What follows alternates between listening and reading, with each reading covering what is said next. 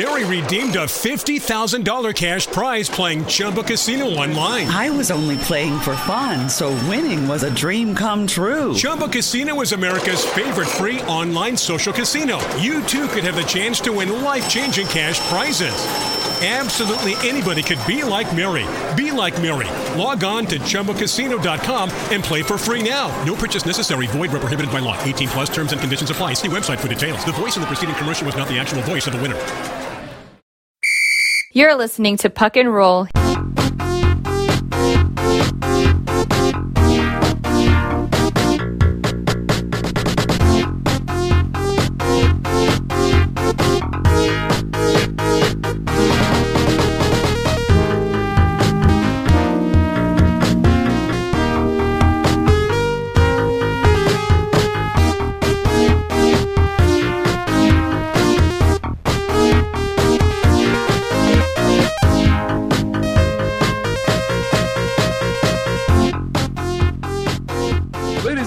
Welcome one and all. My name is Patrick Lorty. This is episode 12 of Puck and Roll. And this is not just any ordinary episode. This is a very special episode. Hockey is back. You're listening to this on a Tuesday, maybe, or on the Wednesday. But on Wednesday, the Canadians and the Leafs go toe-to-toe. And of course, there shall be blood. There shall be massacres. Are you crazy? This is in the 1970s. The Broad Street Bullies are long gone, but it's still going to be pretty amazing. We're all really hyped, especially after what happened in the playoffs last year. And we're going to be starting right away with Scott Cowan is giving us a quick recap of the Montreal Canadiens with the segment, The Habs Blitz.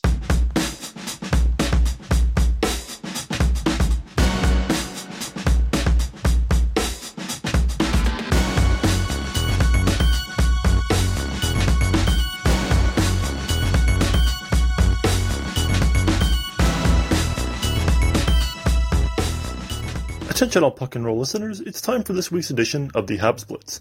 I'm Scott Cowan, wishing all of our Canadian listeners a happy Thanksgiving and to what should be an exciting start to the 2021-22 NHL season for the Montreal Canadiens. With that being said, let's get into the thick of things. Going into the first period, we have the main development that's come out of the Canadiens camp over the past few weeks, goaltender Carey Price entering the NHL's Player Assistance Program. Price, 34, is coming off yet another inconsistent, injury-riddled regular season offset by a spectacular performance in the 2021 playoffs, leading the Canadiens to the Stanley Cup final. While the reason behind his decision has rightfully been left unsaid, Price's wife, Angela, made a heartfelt post on Instagram detailing her husband's journey, and Price's decision has been met with overwhelming support from both players, analysts, and fans alike. With Price absent, Montreal run with the tandem of Jake Allen and Samuel Montembeault in goal.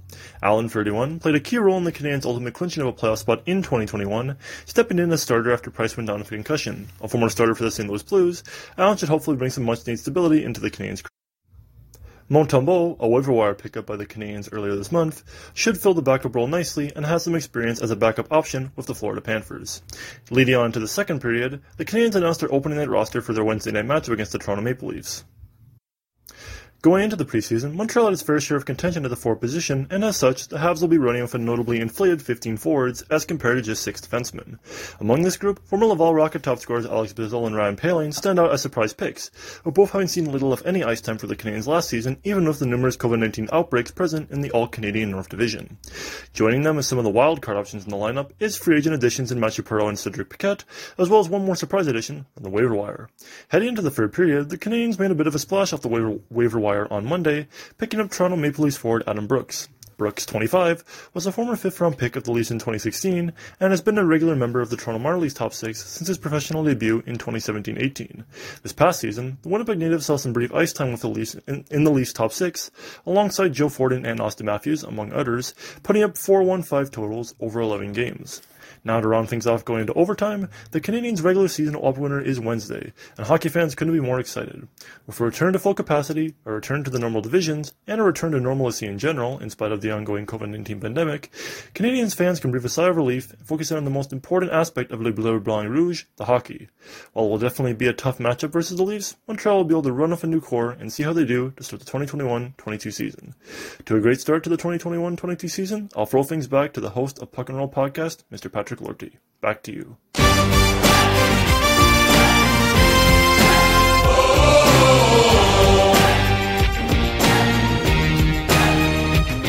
Thank you very much, Scott. Now at this time, we are going to be joined by Sebastian High, Joshua Rosa, Scott Cowan sticking around as well, and we have a very special guest with us. His bio states he's an NHL draft data analyst at Independent Scout. He is the head of video analysis at McKeen's Hockey. He's a YouTube creator. He collects data on NHL draft eligibles and presents findings and videos reports and does a weekly live stream. He is the head of Scouching. Scouching.ca is the website. Ladies and gentlemen, Mr. Will Scouch joins us on the show. Hello, Will. How are you doing today? I am doing well. Hello. Yes, I waved to my webcam. Indeed. Yes. Good evening, folks, and a happy Thanksgiving. Happy Thanksgiving to you too, man. It is a great pleasure to have you here on the show. Thank you very much for taking the time to join us. Now, the first thing, I'm gonna get the ball rolling because for those who don't know you, if you can maybe just give us a little presentation as to what exactly is Scouching and what's your story? How did you get to where you are right now? Yeah, I didn't make a PowerPoint presentation for this, unfortunately. So, but I'll just talk you through it. I know, I'm sorry.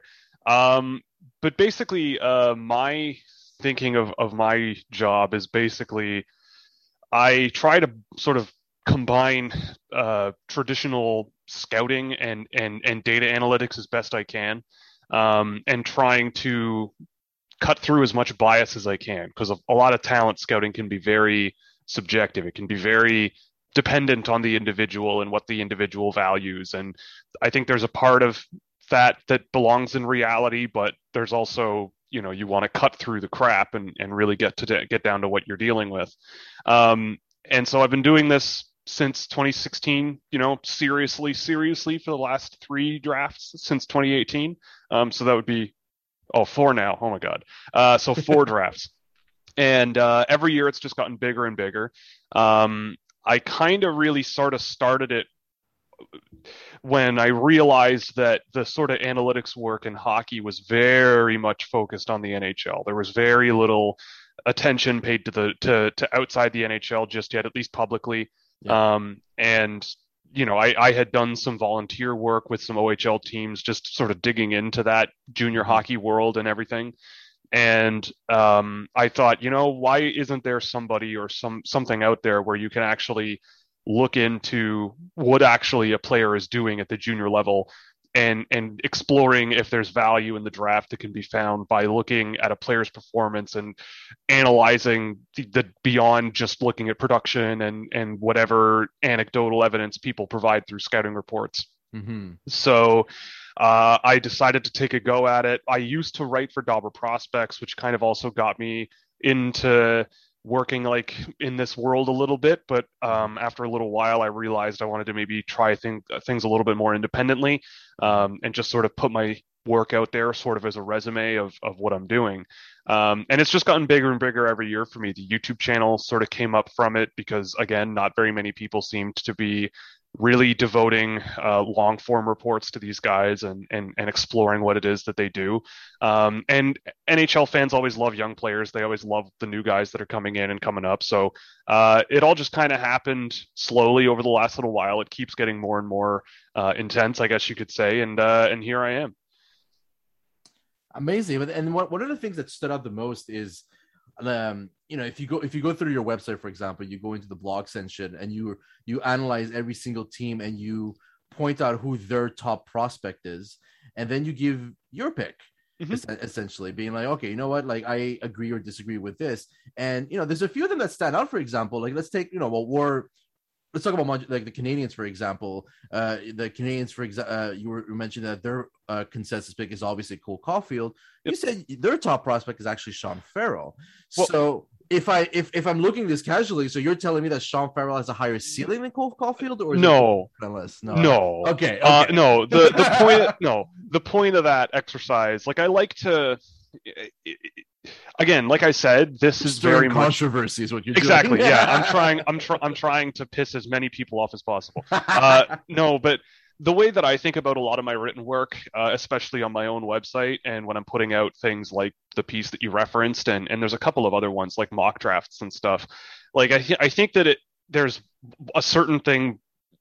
There's a difference between sort of the common understanding of, like, for example, the average, like highest average ranked player on a draft board or something, and then a player that an individual scout might really go to bat for.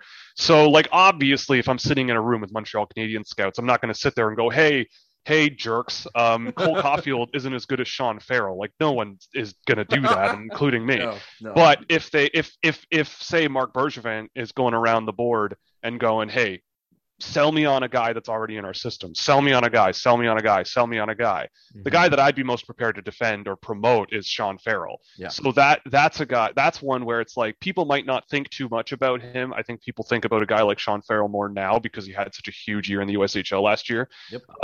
But he was a guy where when he was drafted, I was like, yeah, if I'm working in Montreal's department, it's like you don't even. It's just who do we draft here? And they point at me, and I go, yeah, Sean Farrell. Like, okay.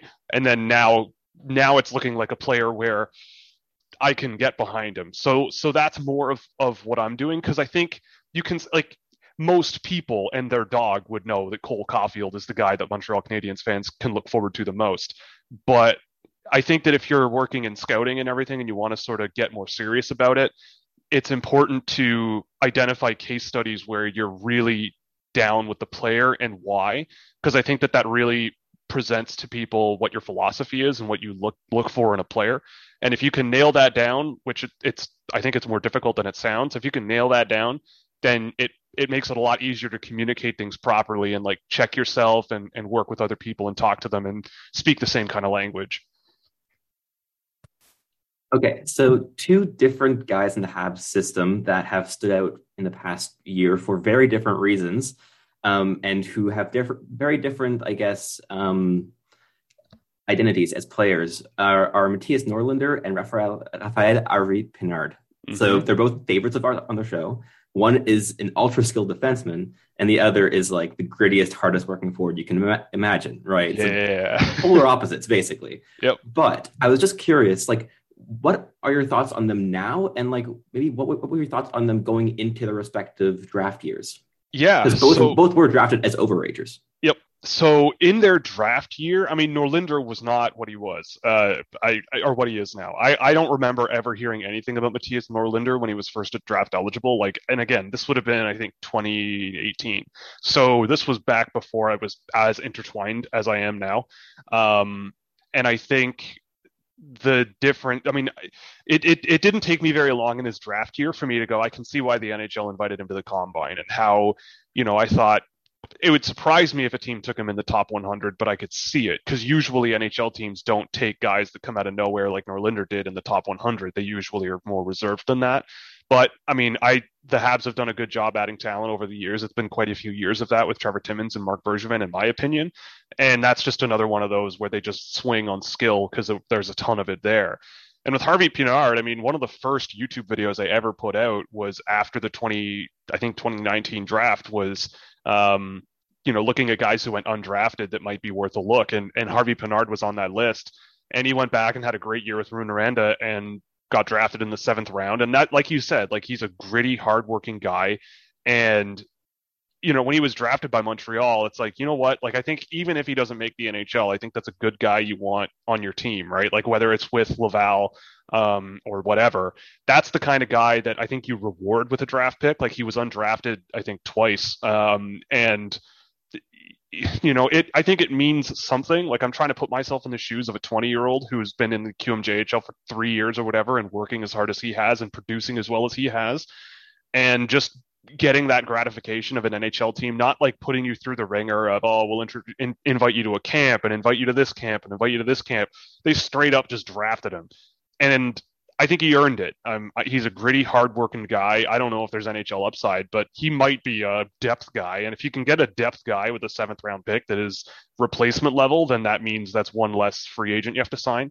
And he was a guy that I really, really, really liked watching. And especially when he was up at the Memorial Cup, like, that's when you kind of really see how hard these guys can work. And he was out there grinding and banging and scoring and doing everything. So, really, I mean, it makes sense they're both Montreal Canadiens prospects now, because Montreal does a pretty darn good job of identifying guys like that and guys like Norlinder and just taking swings on them. And back to what we were just talking about with Pinard, he definitely for a while was one of the more overlooked prospects in the Canadiens organization, and I think the same thing can be said for a guy like Michael Pezzetta, who definitely stood out a lot in this year's preseason. So with that being said, who's an overlooked prospect in the Habs system that you like a lot, or you think has a potential? I really like I like Rhett Pitlick. He's a guy who came out of high school. I remember watching him in his draft year. He was playing on the same team as a defenseman who the Leafs drafted in Mike Kester. And I always came away thinking that there was more to like up in that sort of Raphael Harvey Pinard kind of brand in Rhett Pitlick, where he's quick and aggressive and sneaky, but just a hardworking, aggressive offensive guy.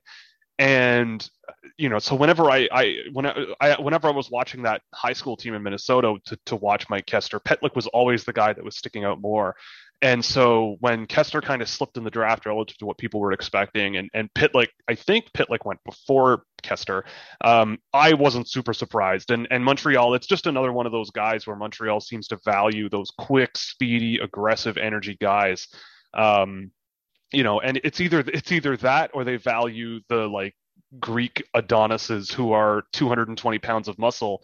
And I guess what they're hoping is that maybe Rhett Pitlick can put on that extra weight and get to 200 pounds and be one of those physical energy guys that actually can move around the ice. So it's an interesting strategy, but Pitlick is the guy that I would definitely toss in there as an answer to your question.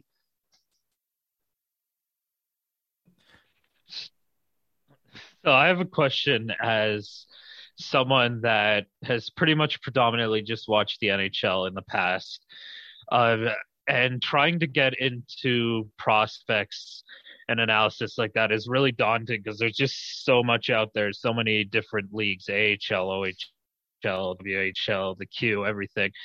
It's really intimidating to try and get into. So I guess what would you suggest? And there's so much analysis out there from TSN to Sports Center to people like you, independent people online. Where do you really start on something like that? Well, I'll tell you what I did. I started slow. Obviously, you obviously there is 100% a Dunning-Kruger effect going on in pretty much every industry ever, but scouting, it definitely exists, where you start off thinking you're smarter than everybody and you know more, and then you make some bets and you say some dumb things that make you look dumb. I did that. I still do that. And then over time, you realize that was dumb and here's why. That was dumb and here's why. Or I should have trusted myself here and here's why. But to bring it all the way back to the beginning, I honestly, I never played high level hockey whatsoever. I was actually a terrible hockey player and I still am terrible, but I love hockey and I've always loved it. And I always have been a very analytical person. And the way that I kind of got into it was, honestly, I just wanted to watch more hockey around the world and see where all these guys were coming from. And that I felt that there was a gap in analysis in the NHL draft. So I figured, let's start from scratch and see where it goes. So what I did was I sort of said, all right, I'm going to forget about every hockey game I've ever watched. Just pretend I've never seen hockey before and just sit back and just, watch whatever. So I was watching, one thing I really like to do is watch, back in those days, watch really bad teams play really good teams and just identify what that looks like. What is a bad team and why? Or what is a good team and why? And then identifying what two good teams playing against each other looks like. And when they're, what makes good players stand out when they're playing good teams, and how to identify factors that can at least help. Because all of this is about probability. I don't think there's one magical formula where you can identify a player and say, this player is objectively better than this player, or this prospect is objectively better than this. You can deal with the probability, and there are factors that push guys closer to the top of my board for sure. But again, it's more about developing your eye and watching as much as you can. And really, again, for me, it was deconstructing and then reconstructing how I watch the game and how I perceive the events that go on the ice. I quickly, it's hard to, one question that I asked myself pretty early on that I think every person who wants to get into hockey analysis really should ask themselves is what does a good hockey player look like? What, I there's no one answer, but it's good to know if you're watching an NHL game, who are the players on the ice that are succeeding the most often and why, and how are they doing it? And just going from there can sort of get you on the right track. And when it comes to watching games, I mean, I started relatively small. Russian junior hockey is free on YouTube. Russian minor hockey is free on YouTube. I started with those. My first video was Pavel Dorofeyev, and all of that was me manually watching 3-hour-long YouTube videos and tracking data and scanning through it all for when he was on the ice. And then that leads into that led into Hockey TV for me, where they have the USHL, NAHL, NTDP in the US, all the junior A hockey you could ever want. And that's where the Alex Newhook video came from. So really it was just trying to watch as much hockey as I could find per dollar without spending like $800 on a bunch of different streaming packages and trying to cover absolutely everyone at once. And that was really sort of the biggest starting point for me. And then over time, once I landed with Dauber and they offered me a spot covering Minnesota, that helped me also talk to other people and get to know other people and how they think about the game and refine what I think. And then over time, companies like Instat come along where you can watch pretty much anyone you want and it's all tagged so you can identify them by ice time, and it's for scouts, and that's a service where I've luckily been able to gain access to it, and that makes viewing a lot easier. But in the olden days, as I would call it, like 4 years ago, it was a lot of manual YouTube watching, and Hockey TV was a big resource for me. And it was just really watch as much as possible and just try to pick up on what makes good players great. And even in prospects, like just forgetting for a while in 2019 that Jack Hughes was the number one guy. I would just watch Jack Hughes and go, okay, but why? Like, why do scouts love Jack Hughes so much? And not just listen to what other people had to say, but like see it for myself and actually watch. And just sort of build, because then there could be a time where you sit back and go, I don't think I agree. And that's when you can start to really refine things, is when you start to develop your eye for what to look for. And then you might look at a player, maybe not Jack Hughes specifically, but there have been players in the 2019, 2020, 2021 draft where I'm going, I don't see it. And you have to be willing to stick your stake in the mud there and go, I don't see it. And then if you're right, that's one thing. And if you're not right, that's a whole other thing. And balancing all that together is kind of the really hard part, and you may never get it right. I don't think I'm quite getting it right every single time. But it's all about just figuring it out as you go, kind of. And just, for me, it was not about biting off more than I can chew right off the bat. And then over the last few years, it's just kind of settled into a rhythm where I can cover almost. There are still players that get drafted that I've never seen before in my life, but the majority of them, I'm at least aware of their existence, which to me is good. That's okay. Will Scout is chatting with us along with Sebastian Hyde, Joshua Rosa, and Scott Cowan. Will, one of the we were talking off air about the Q actually, and the Gatineau Olympic more specifically, and something that a really interesting scenario happened in 2020 when they had not one but 4 first-round picks, which is absolutely bananas. And I can't imagine an NHL team having 4 first-round picks and, well, failing. But, there are certain teams who are prone to that, and we're not going to name them. But they drafted Tristan Luneau, Anthony Vero, Samuel Savoie, and a defenseman that I'm becoming a very big fan of is Noah Warren. Mm-hmm. Can you give us maybe your thoughts on these players, and also maybe like the impact that it could have on a team, regardless of the level, that with picking 4 first-round picks? Yeah. So just to go over those guys, I mean, I've only seen them in very brief spurts this year. It's still very early in the year.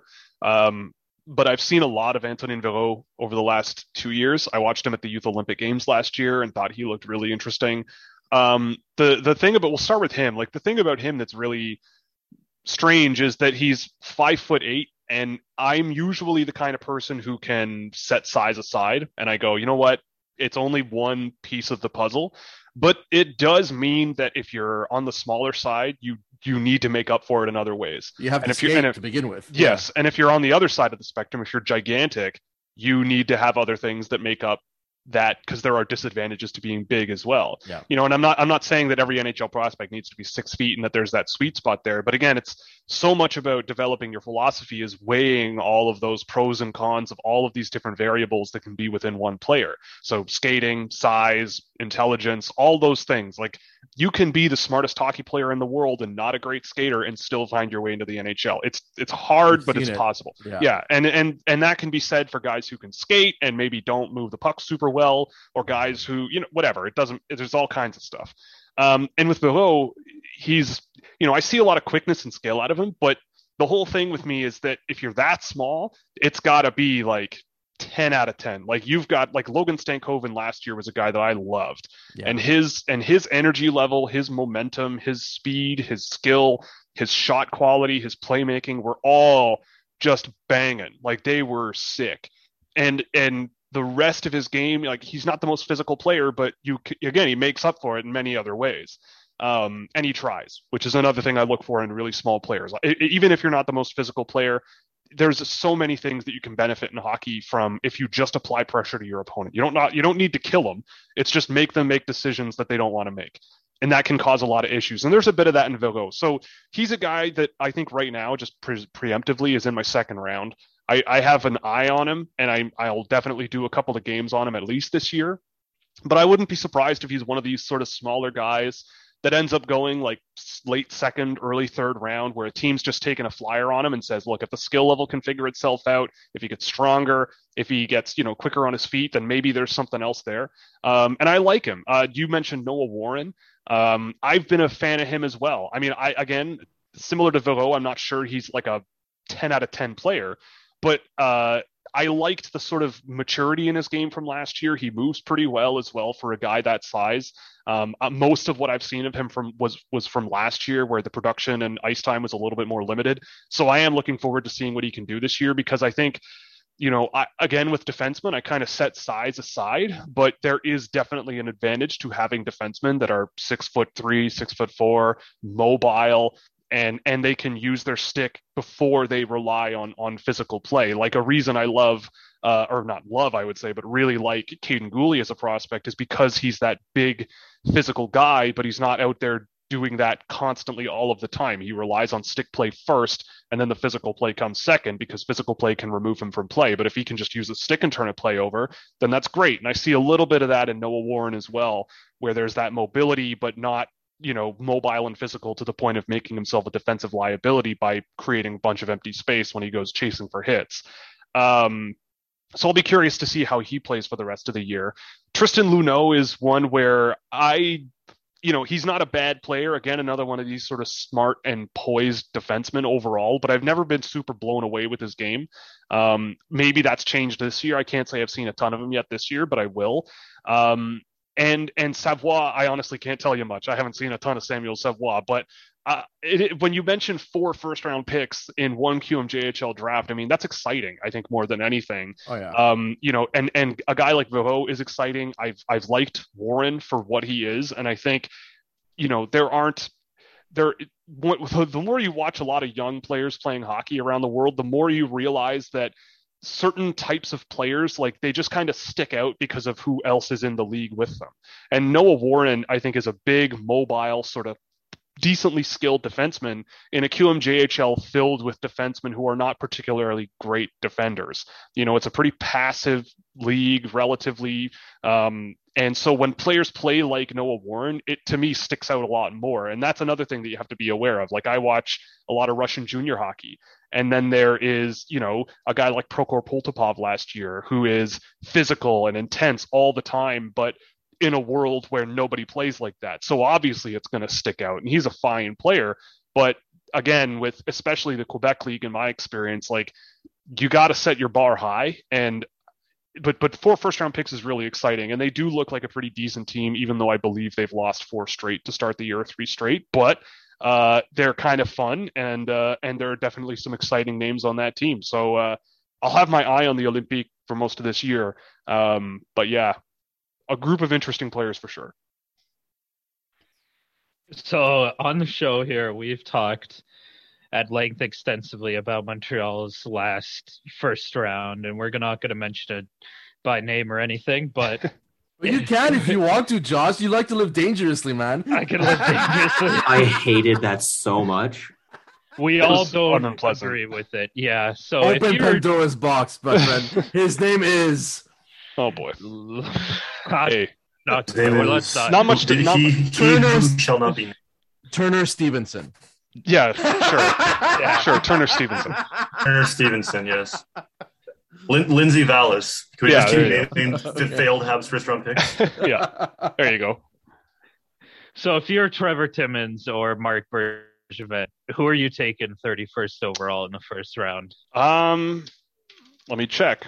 I mean, I really thought it was going to be Logan Stankoven. I really, really did. I honestly thought that was who it was going to be. The Habs don't shy away from small players, and I really thought that guy would check so many boxes for what the Habs are looking for. Like you have Brendan Gallagher on your team. You just look at Brendan Gallagher and go, see, here's another Western boy who everybody said was too small and was drafted way too late.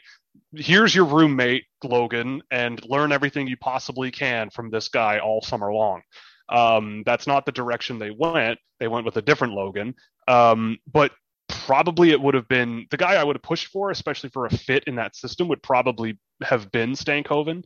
Aatu Ratu comes to mind as well, but I know that there were teams that didn't want him. They had him on their D&D list, and maybe Montreal was another one of those. And if that's what happens, then that's what happens. I don't know everything there is to be known about every player possibly. So if there's something else there that put him down a lot of boards that I just didn't see on the ice, then that's one thing. So to answer your question quickly, probably would have been Logan Stankoven, especially for the Montreal Canadiens. Yeah, what hurt even more was that during his draft interview, he also said that he grew up a Habs fan. Of course he did. It was just life just is like pain. twisting the knife. Yeah, life is pain. Like, everything hurts. I was pushing for Stankoven when during for the pick, and I just heard Montreal Canadiens are proud to select Logan. I was like, yes, and it was like the biggest high to just like the crashing low. A little bit, yeah. Life is pain. That's how it works. You mean being a Toronto Maple Leafs fan? Yeah. Oh yeah. Oh yeah. I know. Toronto. It's been so cloudy here for the last 50 years, and I wonder why. I'm sorry. All or nothing. I went there. All or nothing. All or nothing. Yeah. All or nothing. Yeah. Scott, you had another question for our guest. Go ahead. Yeah, well, obviously, like going a bit back to the Canadiens and their current situation, one of the things that's sort of been occupying the news for the team recently has been Carey Price, obviously, and his decision to take time away to focus on himself, entering the NHL's Player Assistance Program. Obviously, speculating as to why Price made this decision is just, in my opinion, completely out of line, and sometimes just he just needs his time to focus on himself. But that in mind, how do you think the Canadiens will fare next season with Price out for the foreseeable future? How do you think Montreal and Allen will work together? I mean, it's tough. Yeah, we've all been grunting the last, I mean, you can't gather too much from preseason play, but it is clear that Montreal is. You don't have Shea Weber either, and that sucks. And goaltending will sink your team if it's not very good.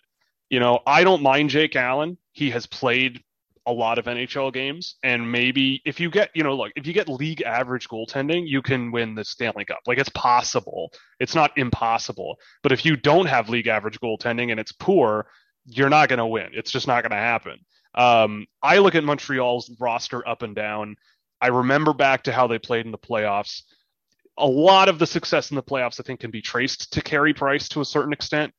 But at the same time, the way that team plays, if they get rolling, they can really roll. I love guys like Josh Anderson, for example, on that team. Cole Caulfield with a full season, if he pops off for, say, 30 goals this year, even if it's on the power play and it makes Montreal's power play a little bit more lethal, then that's a win. I still question sort of the depth of the team. I question how much people are sort of underrating the lost value in Jesperi Kotkaniemi. And I like Christian Dvorak, but it seems like a lot of Montreal Canadiens fans were happy to kick him in the butt on the way out the door. And I'm not so sure that that's such a great idea, especially considering how promising he has been in his career. But I get it that in that specific situation, yeah, he probably would sign that contract. And yeah, you probably don't match it if you're the Montreal Canadiens. It just sucks. So I get the feeling that they're going to, I'm not saying they won't be a playoff team though. I won't say that. I think that, they might be a team there that pushes to make the playoffs and gets in just by maybe Jake Allen stealing a game here and there, if that's possible. But I also look at a team like in their division, like say the Florida Panthers or the you look at Toronto, Tampa, and Florida. That's a tough 3 to get over. And then you've also got Boston. And Boston, I feel like Boston and Montreal are in a similar spot where there's a lot of question marks. The depth of the team, you can kind of shake your head at a little bit, but you don't discount them because of what Montreal did last year and what Boston does historically. And even the Ottawa Senators, like everybody laughs at the Ottawa Senators, but I would not count them out either, especially, again, if they get league average goaltending and their young guys step up, then maybe there's something there. But Montreal might push for the playoffs, I would think, especially if they can get past, say, the Boston Bruins this year. But yeah, I mean, losing Carey Price, obviously his personal life comes first. And I think a lot of people forget that these people are human beings with human problems sometimes. But it's going to be an interesting year for Montreal, I think. I don't know. It's going to be interesting. To say that if I was, I'm Hockey Nick's agent, if somebody offered me $6.1 million, I'd definitely take that money. So Yep. I'd say so too. Why not? Yeah. And then to shift our focus back towards the draft class, I think everyone on this panel just hated the first round pick, but in terms of the Habs' other picks in that draft, a lot of them were a little bit, I guess, head scratching to me, at least at the draft. Like Riley Kidney would be a name that I wasn't expecting at the end of the second round, but he's also started the new season absolutely on fire, getting, I think, 5 goals and 9 points in his first 5 games. And I guess who would be some players that the Habs drafted in the last draft that you love, and who would be some that you might be a bit more lukewarm on? Yeah. It'll be interesting to see how the draft class shakes out. I've got it pulled up here. They took some shots in the dark, right? Like Daniil Sobolev and Joe Vrbetic, they didn't play last year. And Joe Vrbetic was at times a top 100 prospect to some people had the OHL played last year. I think North Bay being so horrible that one year did not help. But in the 7th round, and you have a 6'6" goaltender who's as well regarded as Joe Vrbetic. You get a couple of years, you see what happens, and if you fail, it's a 7th round pick. Who cares? But if you get your goalie, then Caden Primo was a guy who didn't have great save percentages before being drafted, and now he's turned into a pretty interesting goaltending prospect. So maybe you get the same kind of luck out of Vrbetic. But I mean, again, similar to Harvey Pinard, I was really happy to see Xavier Simoneau get a draft pick. I may not have picked him, but I'm glad someone just said, screw it, let's see what happens. I was not a fan of Josh Waugh. Not really a fan of William Trudeau. I wanted to like Dmitry Kostenko so bad. I really, really wanted to. I've been watching him play for 2 seasons now at the pro level. Or no, he played the junior level the year before last and then the pro level this past year in Russia. And I mean, he's a guy who's got some skill and length. I don't really like his skating ability right now. He's a big guy who's not very physical. Like, to me, that seems like the Montreal Canadiens are kind of betting on skill with him. And, his data that I tracked was pretty bad. But you could still see a little bit of a skilled offensive defenseman there out of Kostenko. And maybe they think they have like a miniature Norlinder kind of pick there in the 3rd round, just like, maybe you can turn him into that type of a player in the future, but I've never been super enthralled with like his actual game as a full-on package deal. But the two guys they took in the 2nd round, like Oliver Kapanen is a really interesting one. He's nothing like his cousin, Kasperi, nothing like him at all. In fact, it's almost like the polar opposite, where Kasperi Kapanen has all the talent in the world to do pretty much whatever he wants in the NHL. He's not the smartest player, not the most responsible offensive player with the puck. He kind of plays individually and doesn't really have that top tier NHL game yet, but you can see that he might maybe get there. But Oliver is just super smart and super crafty and super clever. In the late 2nd round, I thought that was a really interesting pickup, maybe a little bit higher than I would have thought, but I don't really care at that range of the draft. There might have been some names that I would have wanted over him, but if you're betting on his intelligence and how responsible he is with the puck, he put up really good numbers in the data that I tracked at the Finnish junior level. But I like him quite a bit. But again, the thing that'll hold him back is that the talent level for him is not quite that, NHL caliber just yet as a lot of other guys in that range. The skating needs work. The skill level is crafty and slippery, but not necessarily super high level. problem solving, getting through layers. It's just not quite there yet, but he's very, very, very, very smart. So maybe there's something that Montreal can leverage there once he builds on those fundamentals. Riley Kidney, he's, I have no problem with thinking that he's going to score a lot of points in junior. I didn't really come away. It was similar to Antonin Véro for me so far, like a very similar style player where you can absolutely see the skill and the evasion and the ability to produce at the junior level. But I wonder if it's quite enough. Like I was always more drawn as an NHL prospect to his teammate. Oh man, now his name is slipping my mind. Calgary took Cole him. Huckins? Yes, Cole Huckins, who is bigger. I think he covers ice a little bit better in open ice than Riley Kidney.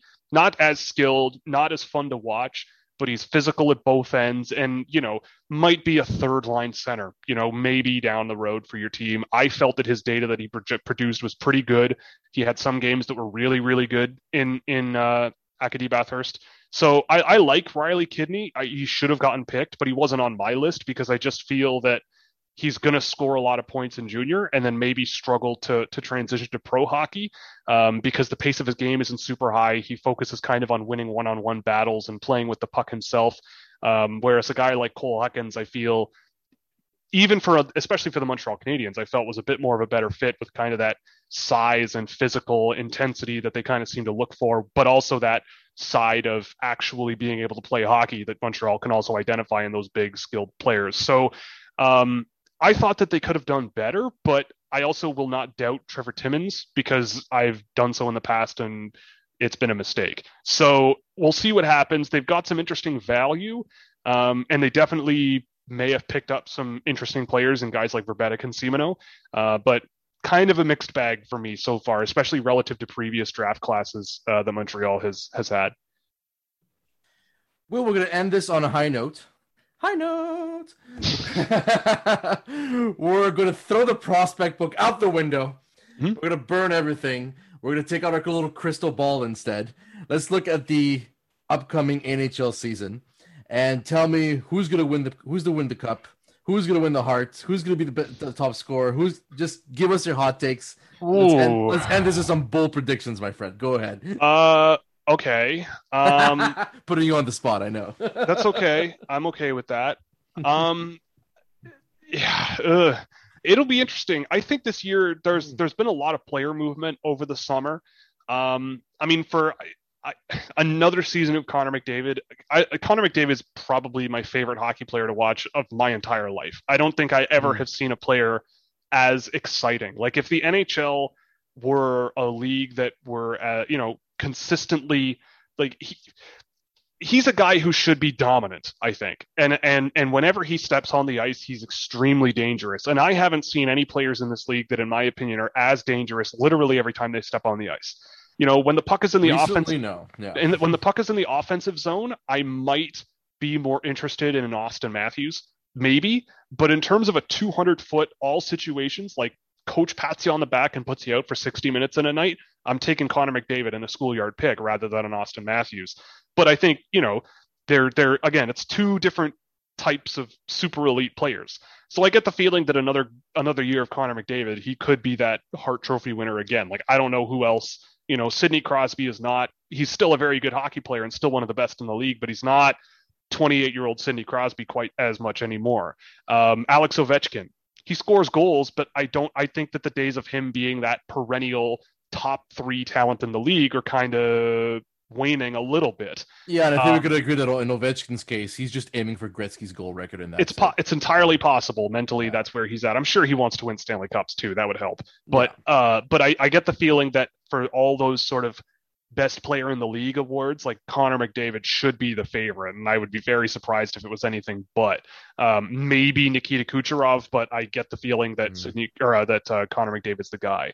In terms of NHL teams, well, full disclosure, Will, before you take your pick, yes. Anthony DeMarco, who's our NHL analyst, predicted the New York Islanders are going all the way this year. That, never count him out.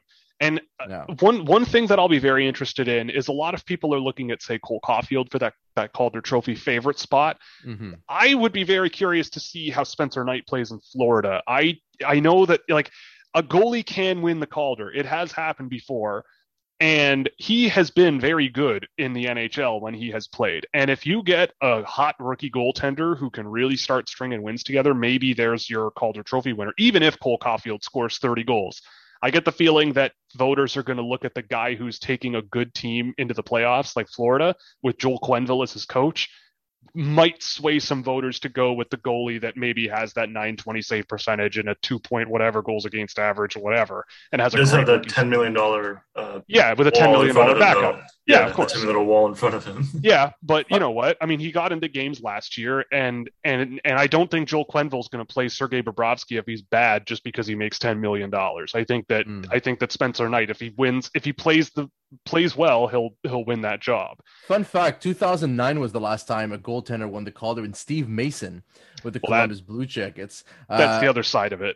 Yeah, Andrew Rakoff in 2004 with Boston, Evgeny Nabokov with San Jose in 2001, and then we're going all the way back to 94 with a certain New Jersey Devils goaltender who had, I guess, an okay career. Martin Brodeur. I don't know if you ever heard of him. Oh, but, yeah. Do you never go on Twitter? Martin Brodeur sucks.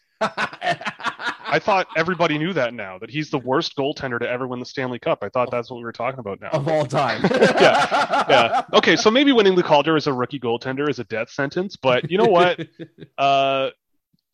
Whatever. Who cares? Spencer Knight's been pretty good. We're throwing caution to the wind. Who cares? Yeah. Yeah, but I don't know. Like winning the Stanley Cup.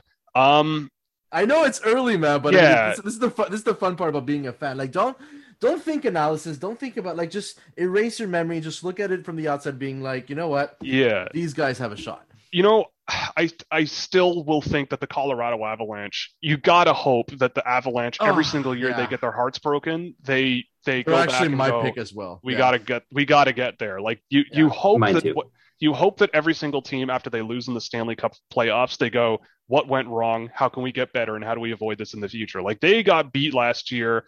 Even when they were trying to play physical, it just, I don't know what happened. I watched a lot of that series and I think it was way closer than the actual wins indicated. And I think it was just that the cards didn't come out for the way they expected.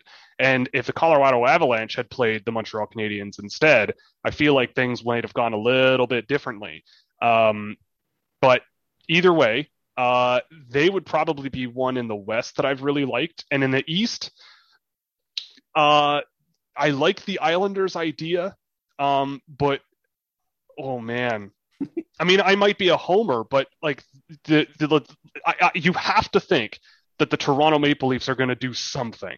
I don't know if they're going to make it to the Cup final, but I look at that team as they're constructed, how they've played so far in the preseason, frankly, how they played in the playoffs until they got flicked by the Montreal Canadiens and then panicked.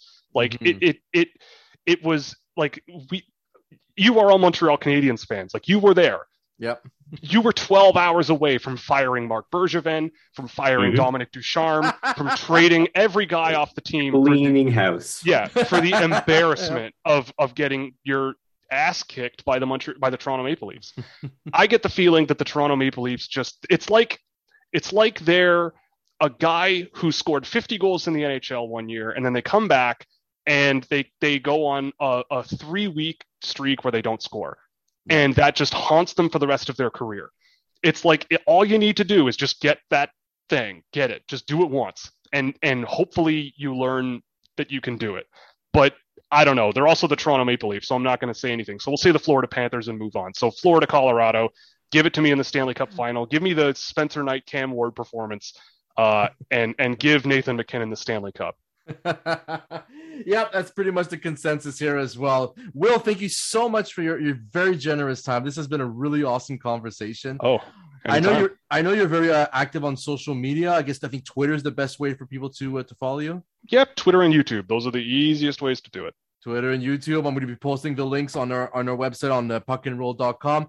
Will, hopefully we'll do this another time, my friend. Thank you so much. Absolutely. Thank you very much, boys.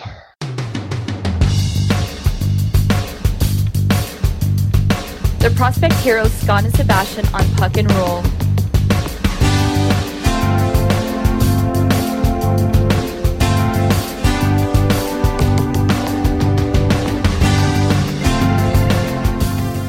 And once once again, a huge thank you to Will Scouch for, oh man, that was a great interview, guys. I mean, I don't know about you, but I had a blast doing that. I mean, this is one very, very knowledgeable character. And it was great. Yeah, it was really cool. And thank you to Scott Cowan as well, who had to leave, unfortunately, for the rest of the show, but give us some great questions as well, and also for his contribution on this week's Habs Blitz. But now at this time, we are talking about prospects, because that's the title of this segment, Prospect Heroes. I will be growing about 5 inches and reach Scott's height and taking his place, so to speak.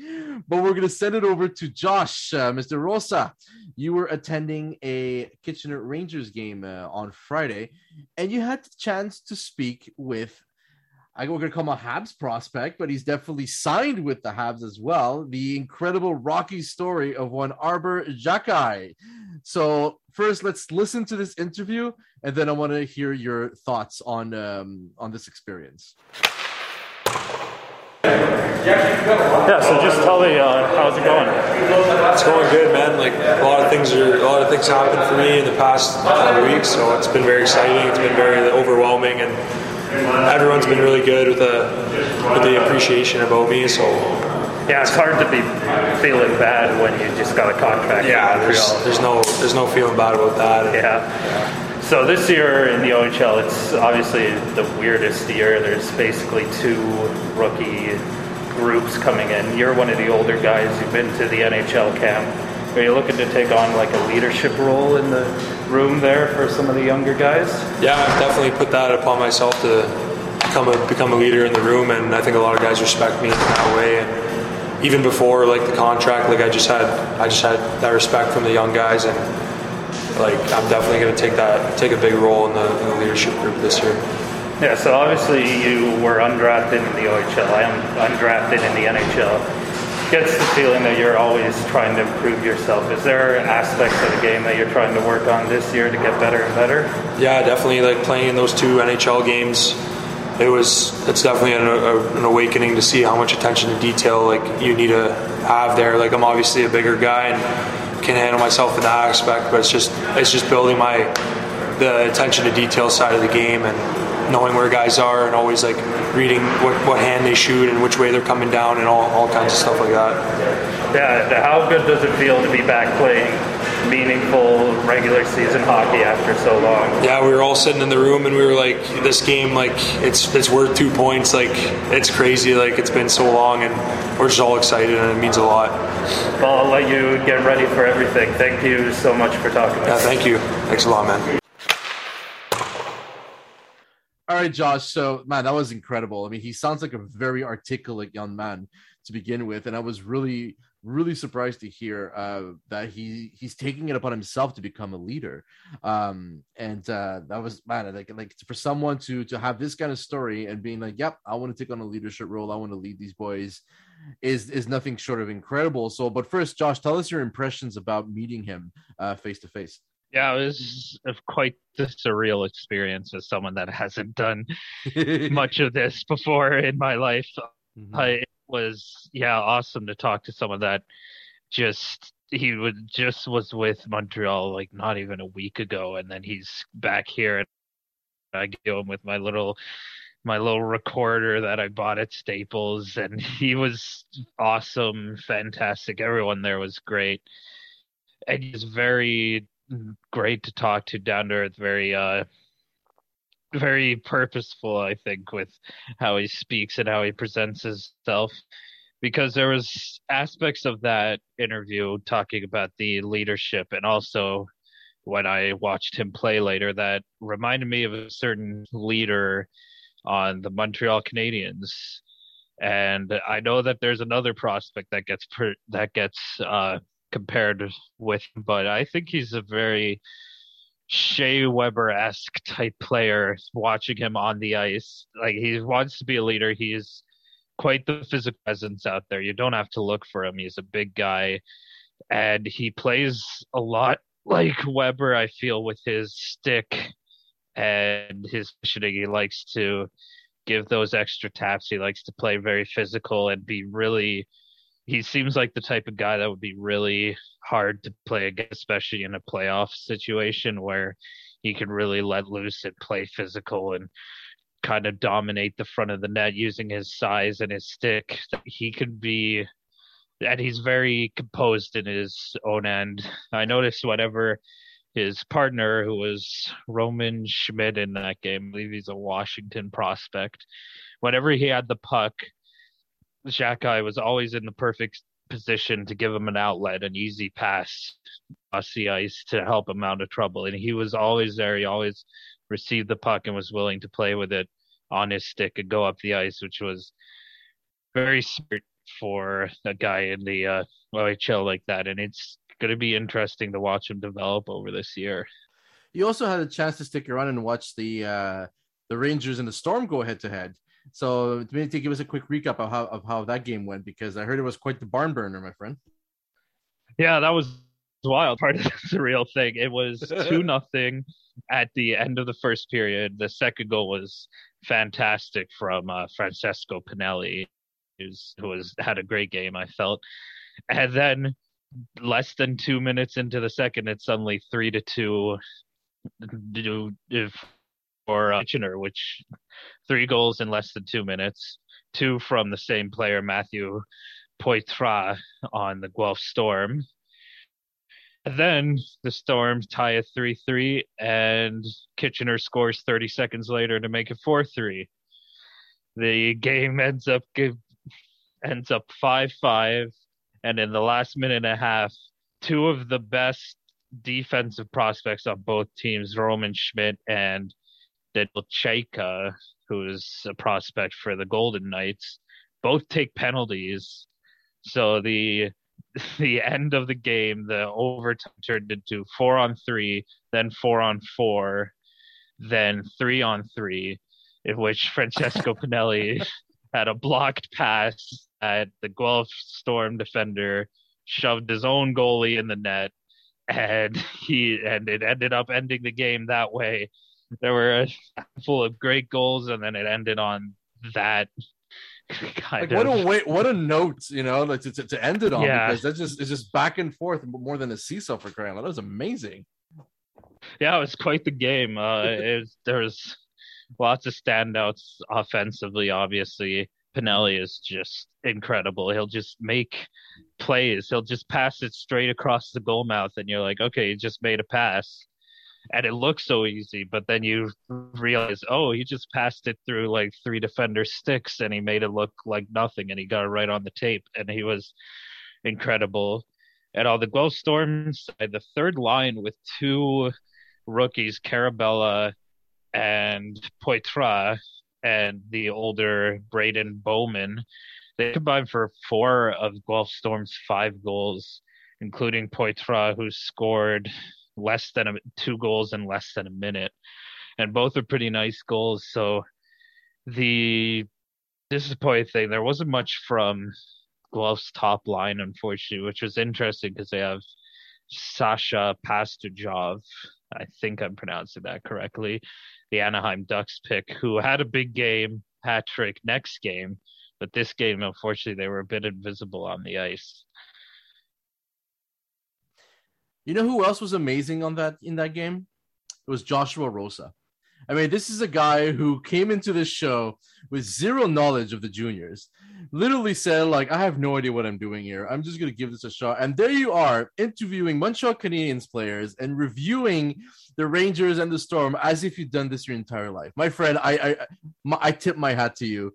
Like, you're doing an amazing job with that, but man, it's pretty cool. On that note, we're going to flip it to Mr. Sebastian High. Sebastian, I took a little road trip on Saturday. That you did. I did. Took the car from Montreal, went all the way down to Ottawa to pick you up, and then we trekked down to Gatineau. We watched the Olympiques de Gatineau taking on les Foreurs de Val d'Or. Man, what an experience that was. I mean, that was something else. Let's start with the arena. It's beautiful. It's gorgeous. Yeah. It really is. And it's so modern, so sleek. And I gotta say, just sitting in a press box with an unobstructed view, like the first row of the press box. A press box that wasn't even like, it was like it's unidentified. Like there's no even like sign on the door saying it's the press box. Like we went around the entire arena trying to find it, and it was like, oh, it's probably the one door without the sign, and it was. But yeah, it really was an experience and a half. Oh yeah, I mean, for those who aren't in the know, I mean the Centre Slush Puppies that it's called is great name, isn't it, Pat? You love it. Absolutely amazing name. Bark. So when we went around the arena, we visited. It was like, yeah, it's just top-notch facilities, and I've done a bunch of minor league facilities as well. And I mean, this is almost NHL caliber when it comes to the gorgeous. Luxury, the professionalism of the staff as well, the courtesy that everyone gives each other was really, really great. I mean, I'm not knocking any other teams. I mean, it is what it is, but because like this is brand spanking new, you know. But on that front, it was really cool. I mean, we admittedly, because this is a new show, it's a new experience. Of course, you know, we ran into some people that we didn't expect to run into. One of them, I'm just gonna say it out loud because I mean, you know, why not? We walk into the box, and the first person we went face to face with was Trevor Timmins, system manager of the Canadians. I'm not gonna say what happened, Sebastian. Don't worry. Oh, I'll say. I was wearing my Habs hat with pride, and I got a bit of a weird look considering who walks into a very professional environment like a media box wearing a hat of an NHL team. Like no one would do that. It's just like I wasn't expecting it to be that professional. We were both underdressed. Yeah. At least I had.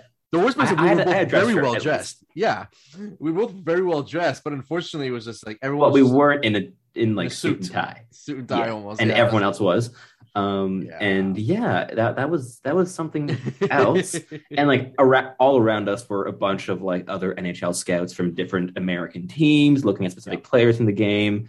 Also NHL Central Scouting was there. There was QMJHL, like analytics guy was there. Like we felt a little bit out of our depths just by like who we were surrounded by in the press box, but it was amazing. Also, we got a play-by-play right behind us for the entire game. I was gonna say as well. We had the gentleman from Cogeco Radio doing the play-by-play right behind us. So you literally had play-by-play, and your TV screen was just a live show in front of you, and what was the best seats in the house and everything. And I know, as Sebastian, you were saying, we felt a little bit out of our depth, maybe for the first 30 seconds. But like, what I meant by that was more just like if you look at like everyone else around us, it was just an us, but it was great. Like I'm so happy that we got to go, but it was something else. Puck and roll is going up in the world, and we're hanging out with NHL scouts, so that's it was a very amazing experience. The game was a good experience too. It really was. Like we had the first two periods was just all out Gatineau dominating like crazy. They just I haven't had a chance to pull out numbers, but they must have spent 3/4 of the first two periods in the offensive zone, just circling around. They were dominant. However, they just couldn't like put it away because in the end, I mean, Sebastian, give us your review on the last period and how things happened.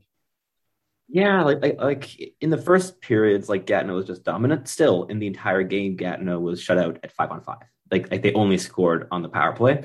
But it was just bad luck, basically. Like they were doing everything you could hope for in those first two periods, and then there was the weirdest lob shot at the end of the second period from Val-d'Or. You actually watched like the highlights of the game, and like Patrick, you saw the lob like live. I didn't notice it was lob. I thought it was just a very weak shot, but it's a literal like it has an actual arch to it, right? Yeah.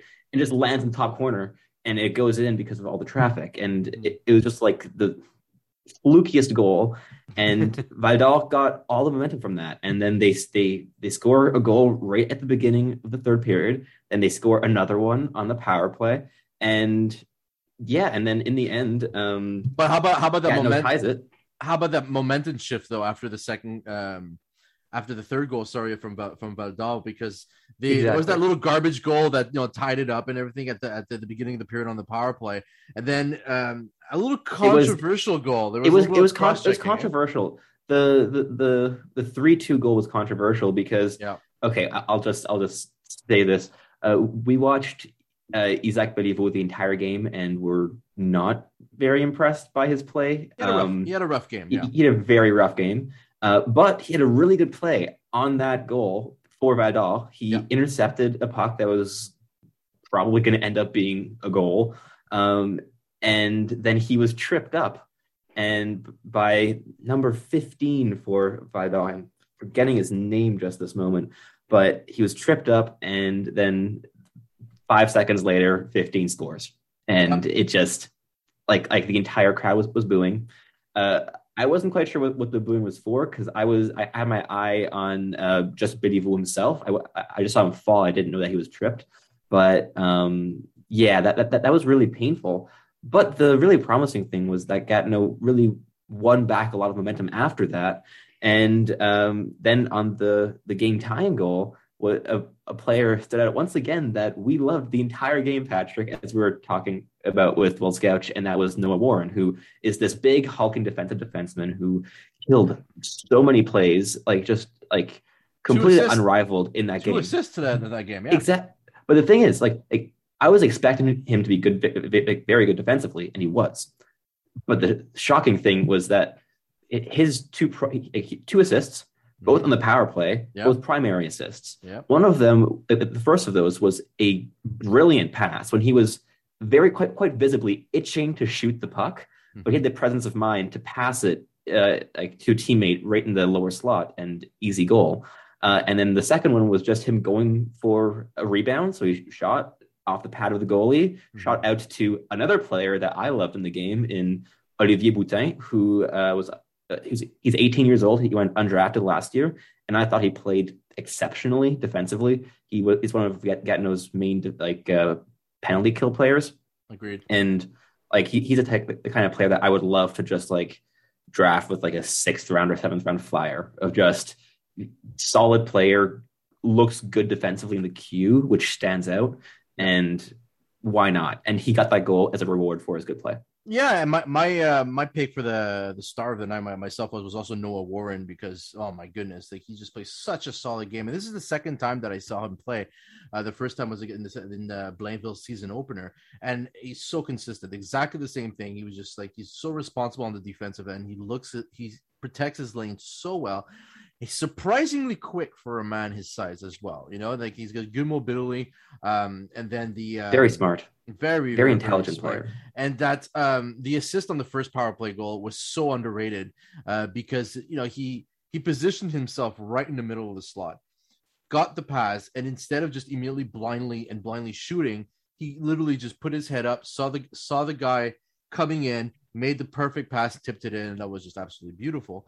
And also to answer the question, number 15 that we're talking about, who had the controversial goal, the penalty as well, was Alexander Mirzabaliev, who also ended up scoring the shootout winner, much to the haunting the crowd too, much to the dismay of the Gatineau crowd. So, but he was not beloved in that arena. No. So, just like Josh, we also had quite the events for this game. And Sebastian, and then the following day, you ended up attending an Ottawa 67s game. So maybe give us a quick recap of your experience there. Yeah, I did. And sadly, I had to fork out some money to go. We did not get a media pass for them just yet.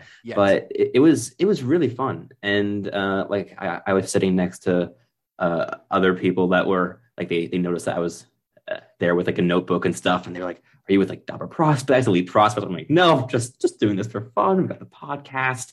But you should have said, "Yes, I'm with Puck and Roll, man." Well, Dobber Prospects, again, they're being paid, but apart from that, shout out to all the crew out of the Dobber Prospects. You guys are pretty amazing. Yeah, there's so many good scouting networks out there that are just doing amazing work, but that game was really interesting in that the 67s are a team that I was very much expecting to be terrible, considering that they were really screwed over by COVID, considering I believe they had a 52-10 record when COVID hit. They were dominant. They had Marco Rossi, Jack Quinn, a couple of older players that were really good, like Austin Keating comes to mind.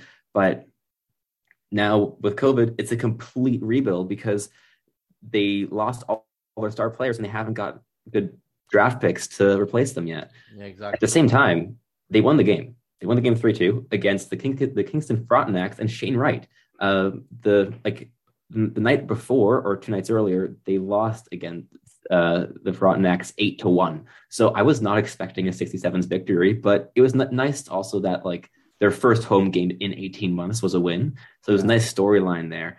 But it was a really interesting game, and some players stood out that maybe I wasn't expecting to. Like obviously, I went to watch Shane Wright. Like that was the big incentive of going to the game, was just to see what Shane Wright can do against one of the OHL's weaker teams. And he got a goal. He scored the Frontenac's first goal of the game, the first period, and I liked the fact that it was not the typical goal that you'd expect from a sniper. He was positioned right in the lower slot in front of the goalie, and the puck came to him. He whacks at it. It's saved. Then while falling down, he whacks at it again and gets in, right? But like it was a very gritty goal for a star player. But it also was indicative of his very strange usage by the Kingston coaching staff. Like they used him as a screen a lot, and he's not a very big guy.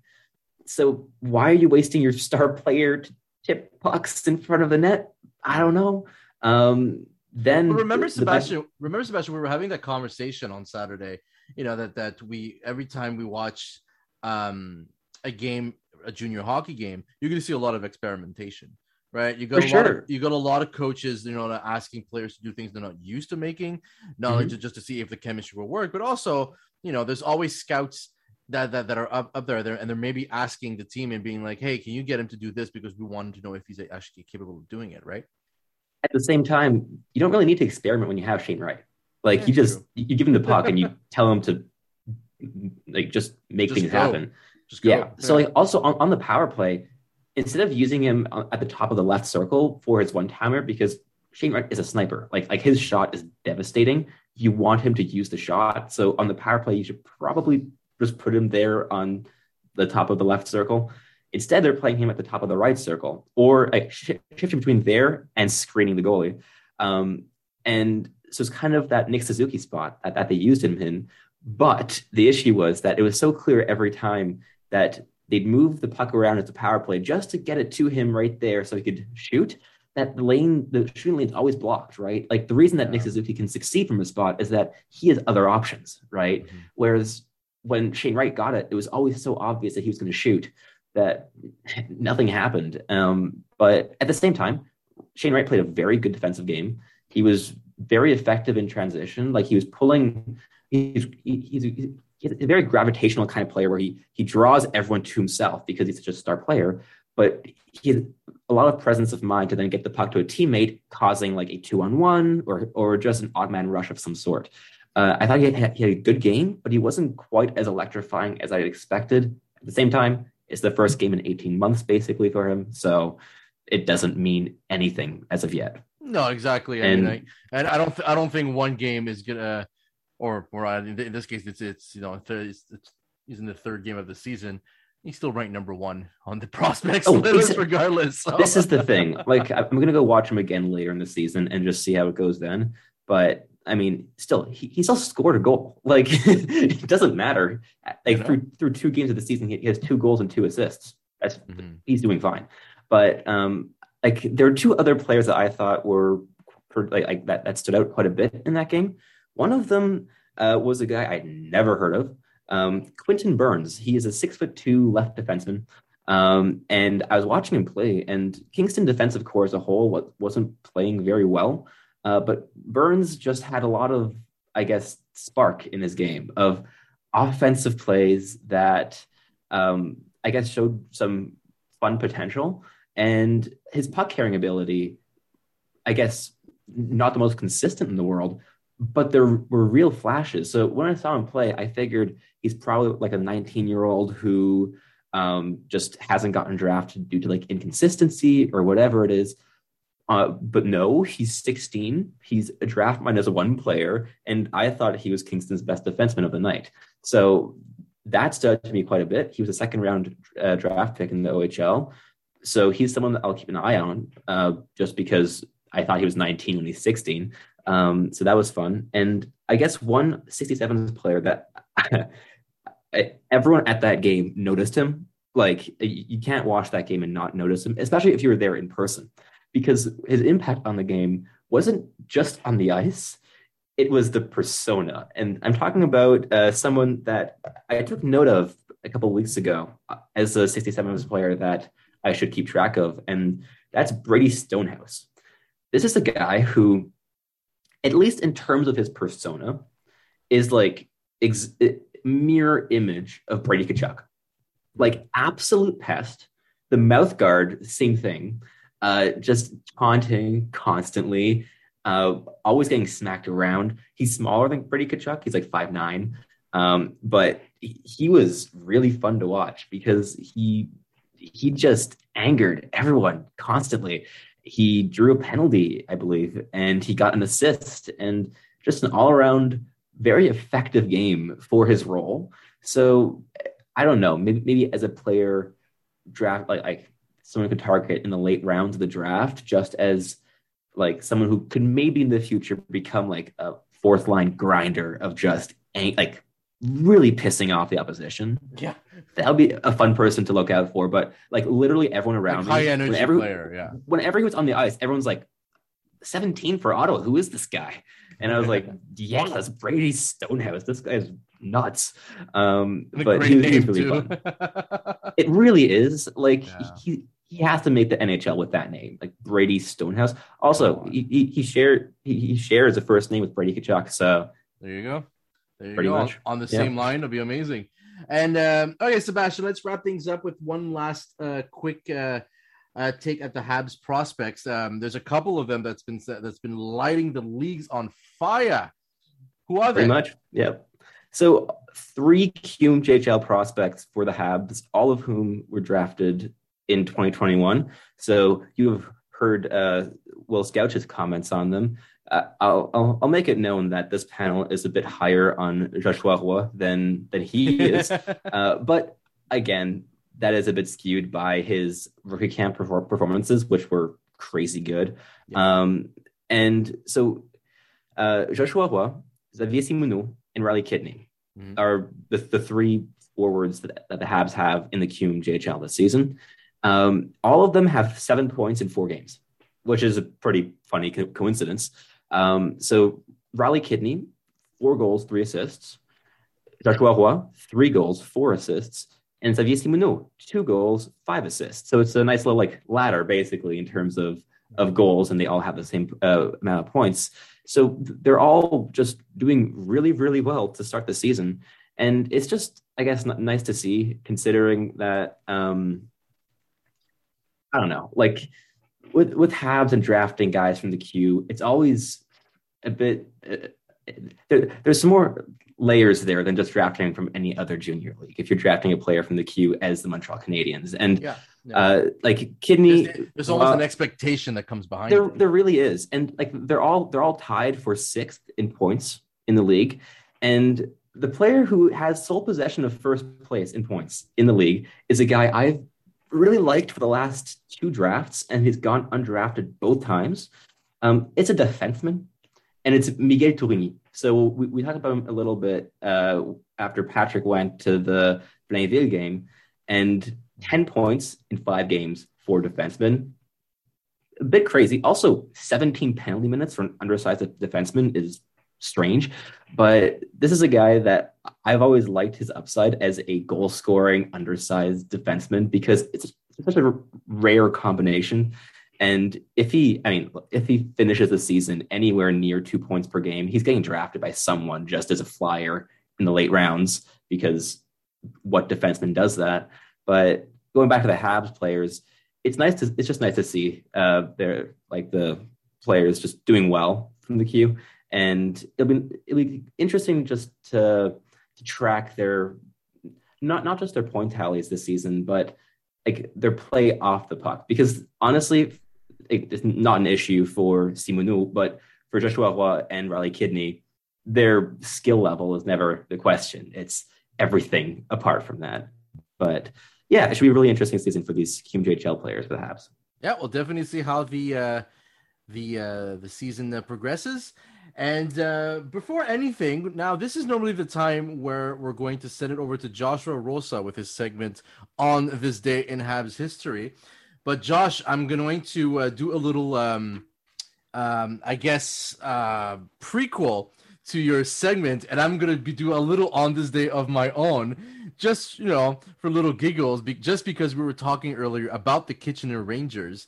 And I'm going to say a happy birthday on this day, October 11th, 1931, James Stewart Hunter Morrison, better known as Jim Morrison, sharing the name of a famous singer, was born, who happened to be a defenseman who played for Boston, Toronto, Detroit, New York, and Pittsburgh, and also had a multiple season career with the Quebec Aces, but also known to be a brief coach for the Kitchener Rangers. There is your fun fact for you, sir. Now on to you with the better version of On This Day in Habs history. On this day in Habs history,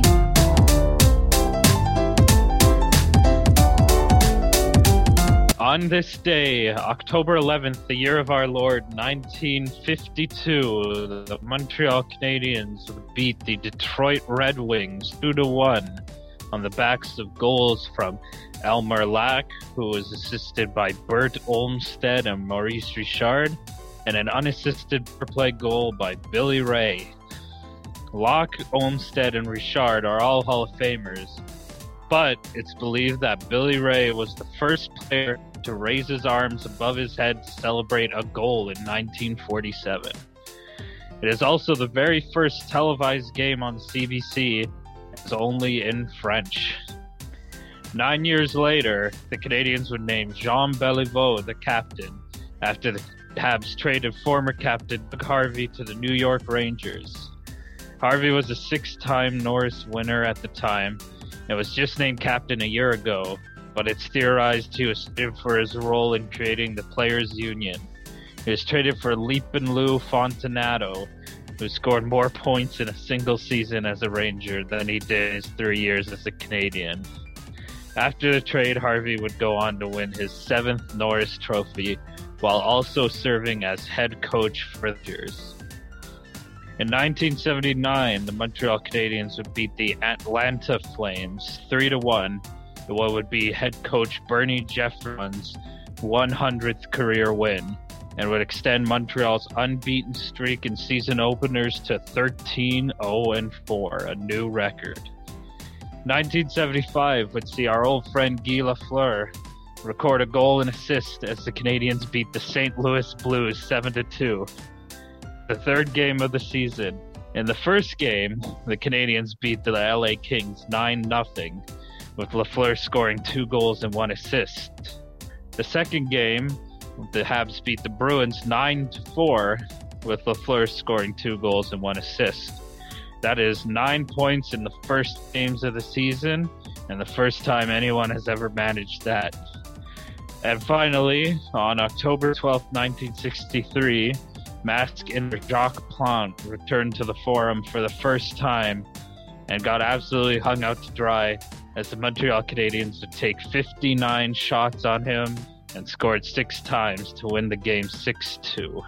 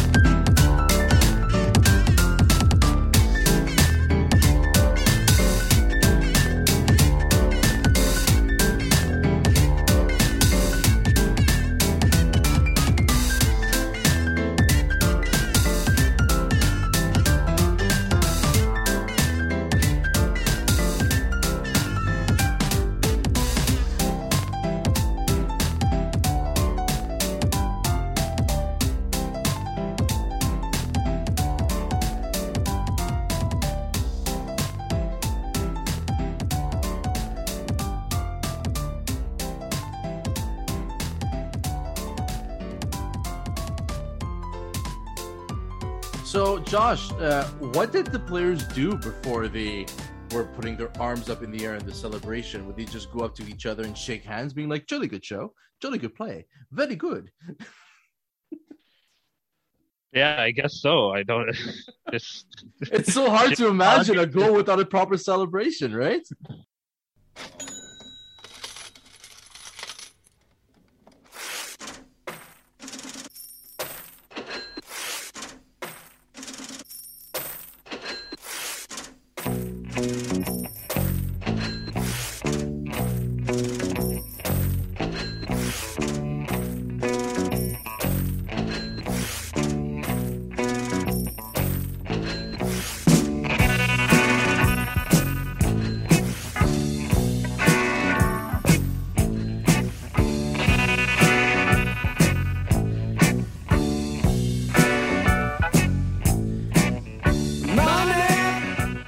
Ladies and gentlemen, it's time for Around the NHL with your friend of mine, Anthony DeMarco. How's it going, buddy?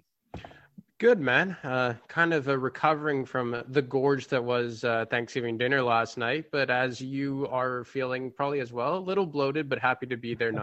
Happy to be here nonetheless. Oh yeah, definitely on a turkey hangover, man. And we're gonna make sandwiches for the next week as usual. Yep, it's the best part about it. Couple of news around the NHL that needs to be mentioned, but before we get into it, let me just do a quick review of some of the signatures and waiver claims that's happened in the last week.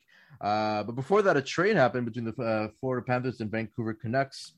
Olli Juolevi goes to the Panthers in return for Noah Juulsen and Juho Lammikko. So Juulsen getting another chance to finally get his NHL career going after, a barrage of injuries claimed by the Panthers, and he's off to the West Coast. So good luck to him. A couple of signatures to announce. Jimmy Vesey signed a 1 year, $800K with the Devils. Jack Johnson is continuing his career in Colorado for 1 year, $750K. James Neal got picked up by St. Louis at 1 year, $750. Frédéric Gauthier got picked up by Jersey as well at 1 year, $750. Tyler Ennis goes to Ottawa, 1 year, $900K. And the two big signatures that we're going to be talking about, Anthony, Micah Zibanejad, 8 times 8.5 with the Rangers, and Sasha Barkov with the Panthers, a whopping 8-year, $10 million a year contract. Other transaction news as well. Nikita Gusev was released by the Maple Leafs from his PTO, but Josh Hosang as well, but he signed a deal with the Toronto Marlies of the AHL. Eric Gustafsson, as mentioned earlier, was released by the New York Islanders, but he signed immediately with the Chicago Blackhawks. And in waivers, Minnesota claimed Red Pitlick from the Nashville Predators. Washington reclaimed Johnson Fjallby from the Buffalo Sabres after losing him to the Sabres a couple of days ago. And Philadelphia claimed Patrick Brown from Vegas. You might want to give an opinion on that if you'd like. Montreal claimed Adam Brooks from the Toronto Maple Leafs. So how about we start with the Barkov and Zibanejad signatures? I mean, I know you and a lot of people, myself included, are big fans of Sasha Barkov. And I mean, let's be honest, that had to be done. And $10 million a year, especially in tax-free Florida, that's a great deal.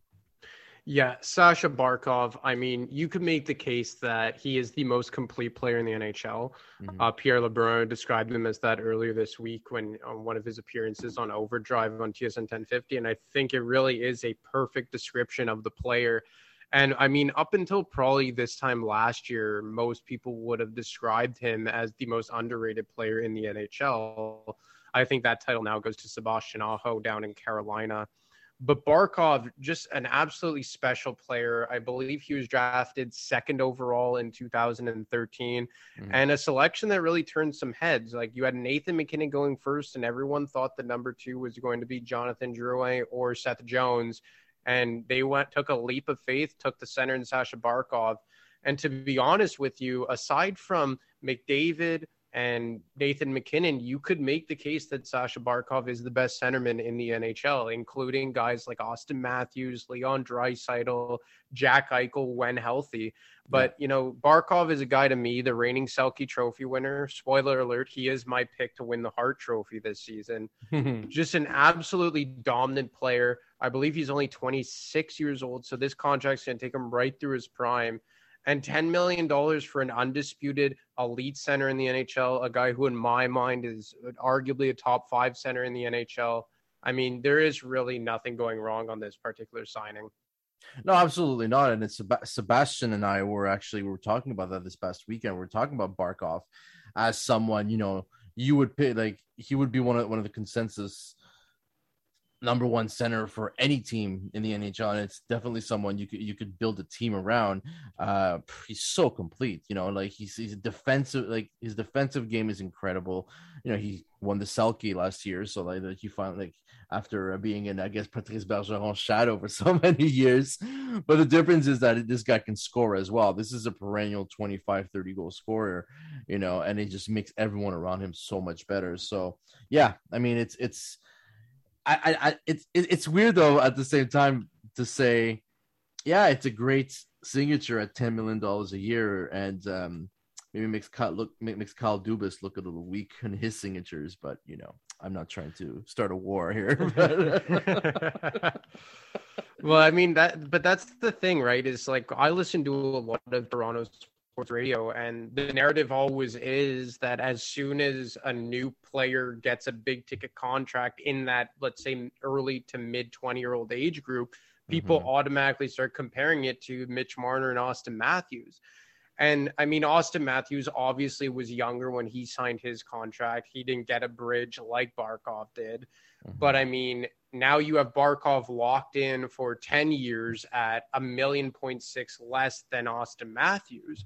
And I mean, it kind of comes down to your preference of player, but you could make the case that Barkov is a better hockey player than Austin Matthews, and vice versa. If you value goal scoring more, maybe like me, I would err a bit on the side of Austin Matthews just because of how elite he is. But when you take into consideration the price tag and cost certainty that Barkov comes with, as opposed to Matthews making 11.6, and you're going to walk him right to UFA status at the age Barkov is now, it really is a no-brainer to be like, okay, well, I rather Sasha Barkov. And then you take into Mitch Marner into consideration. So, yeah, like you said, we're almost preconditioned now to whenever a big-time elite player in their quote-unquote prime gets a big-ticket contract, you automatically just jump to comparing and, depending on which side of the fence you stand on, criticizing the work that Kyle Dubas has done with Toronto.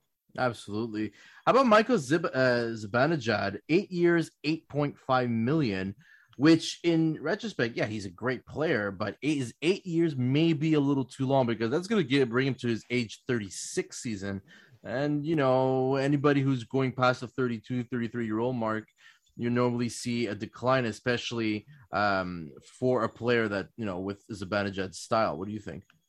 Well, look, I think the Sean Couturier contract really set the stage for Mika Zibanejad. These guys are, I think, 5 months in age difference. Couturier being a little older, both drafted in the first round in 2011.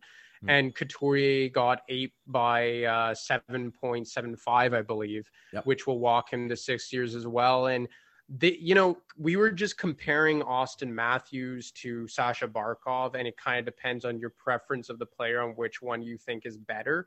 I think Zibanejad to Sean Couturier falls in that category as well, but more in the next tier of centermen in the NHL. Like, I think you can make the case that both of these guys fall somewhere in the 10 to 15 range among all centers in the NHL.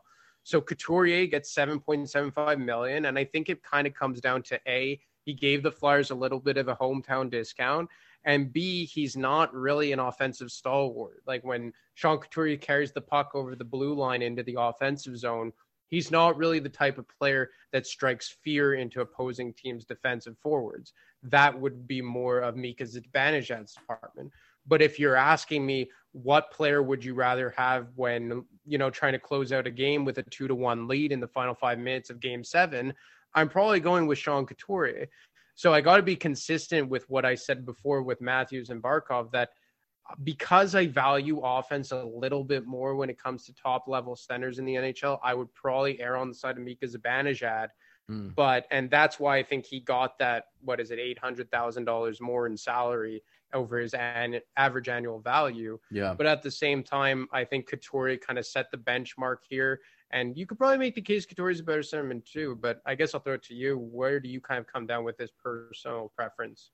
Well, I have to agree that Couturier is a better centerman, period. I mean, if I had to choose between one or the other, Couturier would be my first center. And let's say I'm GM of Montreal right now, and I had someone offered me both Zibanejad and Couturier. So you have to pick one.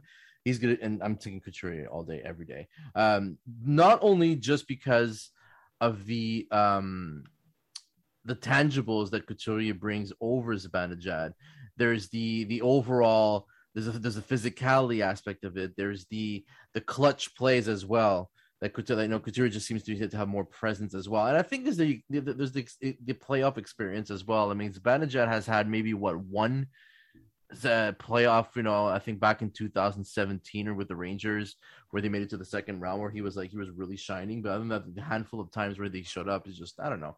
He never strikes me as a playoff performer as of yet, of course. But I mean, I understand that he only played me like 30 games or so in the playoffs. Whereas, someone like Couturier has shown time and time again that he can actually carry the entire team on his back.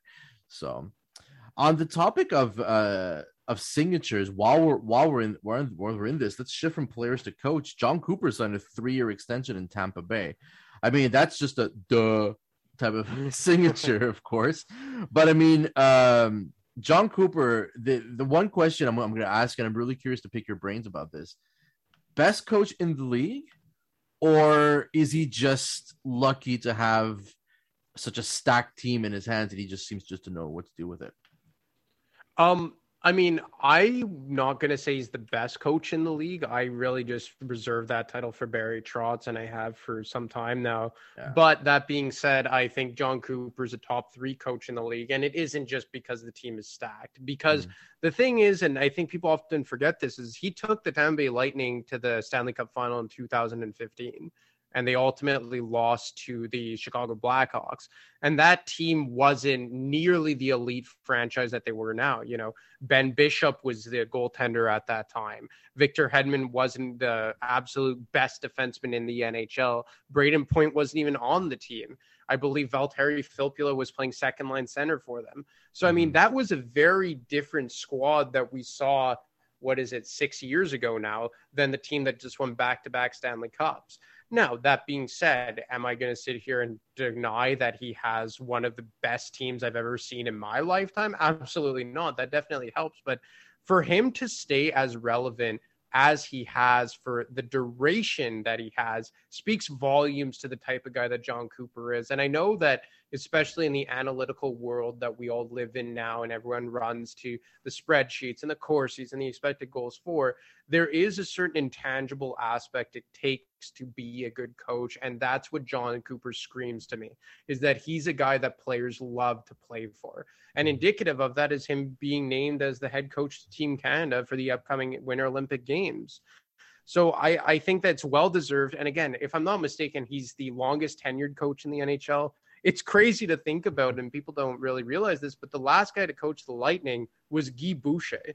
And Guy Boucher already went through another job in Ottawa. So, I mean, it's crazy the length of his tenure so far. I think we're coming up on 10 years, which is just so crazy to think about, because in the modern day NHL, if you make it past 3, people think that you're a veteran in the game. You know what I mean?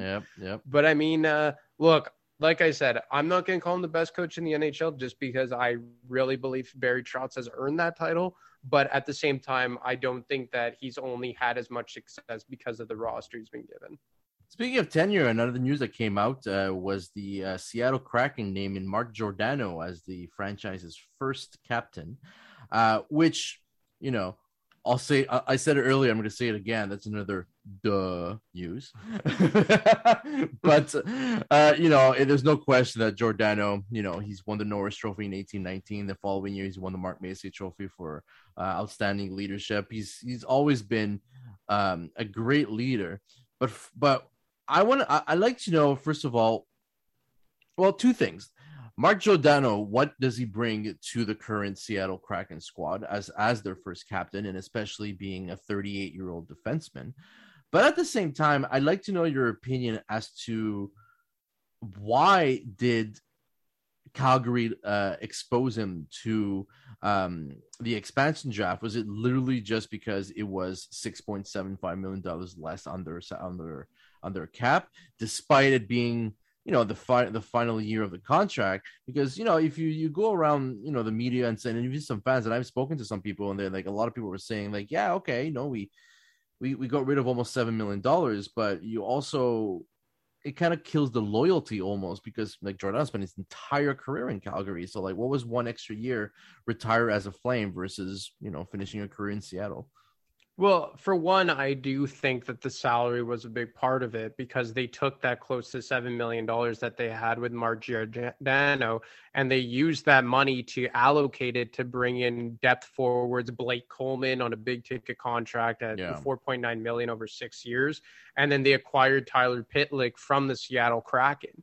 So they used that money to bolster their bottom six. And I think Coleman, even though he's suspended right now, is going to get some reps in that top six, maybe alongside Gaudreau and Sean Monahan.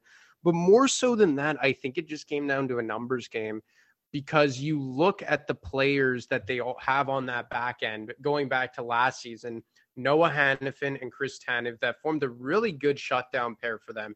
Chris Tanev, in my mind, is one of the most underrated defensemen in the NHL. And Agreed.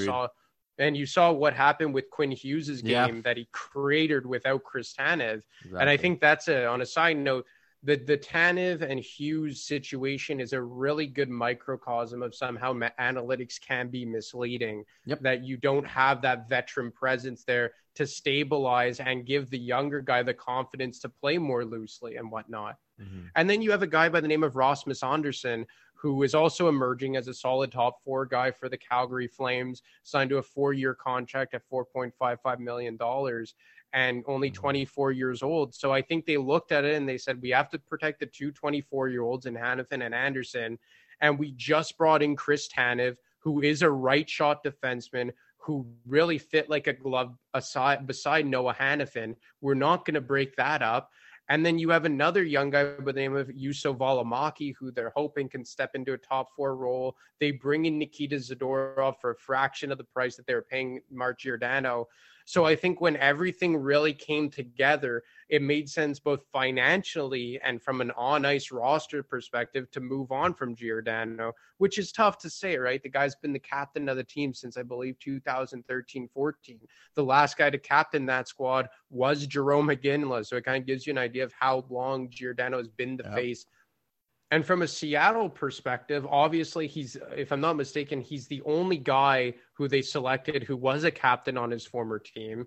And he's going to probably come in, be a stabilizing force for a guy like maybe Jamie Oleksiak. I'm not quite sure how their defensive pairings are going to shake out. Even a younger player like Vince Dunn or Hayden Fleury.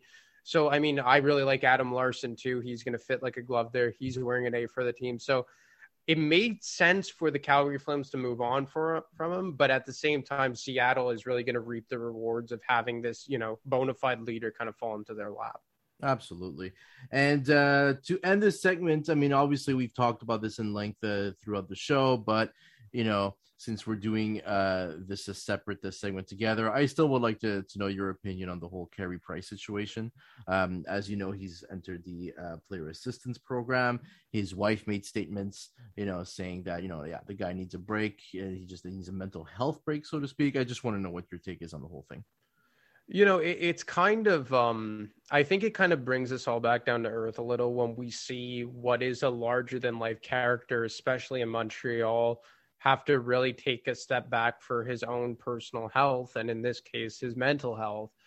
And Carey Price, I mean, it's hard to think of an athlete that has meant more to his franchise over the last half decade or so than Carey Price. You know, as he goes, the Montreal Canadiens go. And, you know, from an on-ice perspective, you say, like, man, like the Canadiens are essentially going to start their season without the three most important players that helped them get to the Stanley Cup final just a few months ago in Weber, Price, and Philip Danault. But from a human perspective, you really just have to tip your hat to the guy that he had the courage to put himself into the player assistant program. And whether that be for substance or just depression or whatever that may be, that really doesn't matter at this point.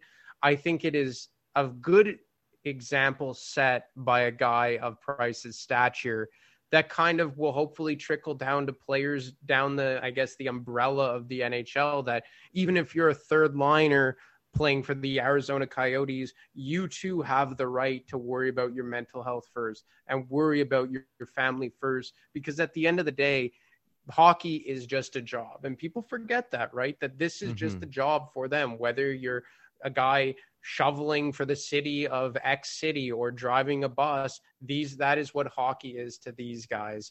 So I truly believe that it's a good example set by Carey Price, and we all just hope that he comes back sooner rather than later, because he is one of the players that the game is just a better place when he is playing at his best. And I think that was on full display during the 2021 playoffs. All right, Anthony, final 60 seconds. The season is about to start. Finally, it's at our doorstep. We're going to start a brand new NHL season. Give us some hot takes. So, hot takes, I think that Adam Pelech is going to win the Norris Trophy this season. Okay. I think that he has earned that right. I believe that the Winnipeg Jets are going to make a lot of noise this year. And I don't know if they'll get to the Stanley Cup final because they're going to have to go through the Colorado Avalanche. But I like the additions of Schmidt and Dillon on the back end. And you always have a good chance when you have Connor Hellebuyck between the pipes. I think this is the year, finally, to piggyback off the Pelech take and the Trotz opinion, that the Islanders will win the Stanley Cup this year. I like their additions with Zach Parise and Zdeno Chara from an intangibles perspective. And another thing is that I don't know if Kyle Dubas is the coach of the Toronto Maple Leafs this time next year, or the general manager. At this time next year? Oh, I guess we'll have to see, because obviously, oh man, it's another first round exits. Yeah, heads are going to roll. I'm probably not a hot take, but Cole Caulfield for Calder. I think that the Calder Trophy is going to run through Cole Caulfield, but I actually have more at Sider winning it from the Detroit Red Wings. But from an objectively speaking perspective, I think Cole Caulfield is kind of like a slam dunk to win it at this point. Probably. Anthony, always a pleasure. We'll talk next week, my friend. Yeah, man. Can't wait to do this again. For sure. Take care.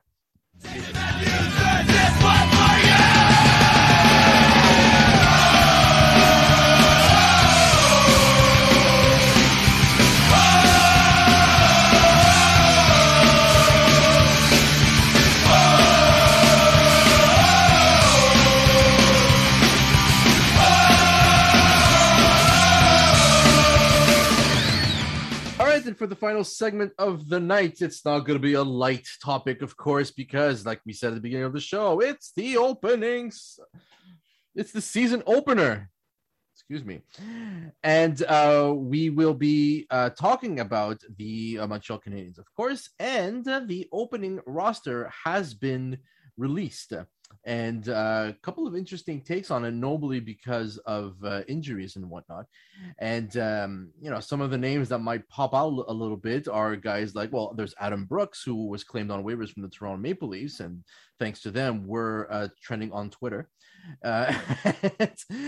There's also the addition of Ryan Poehling, who made the opening roster as well, I guess, because of injuries as well. Samuel Montembeault back in goalie. And, of course, they're going to be riding on 6 defensemen, which is kind of a risky, hopefully for not an injury. But I guess, you could work the up and down with the AHL easily because of Laval being so close by. Now, Josh, let's start with you. What are your takes on the opening roster? I mean, is there anything that stands out a little more than others? Any surprises, any disappointments, or is this pretty much the squad that we expected since last summer? There's some interesting things to be talked about on the lower end of the forward corp.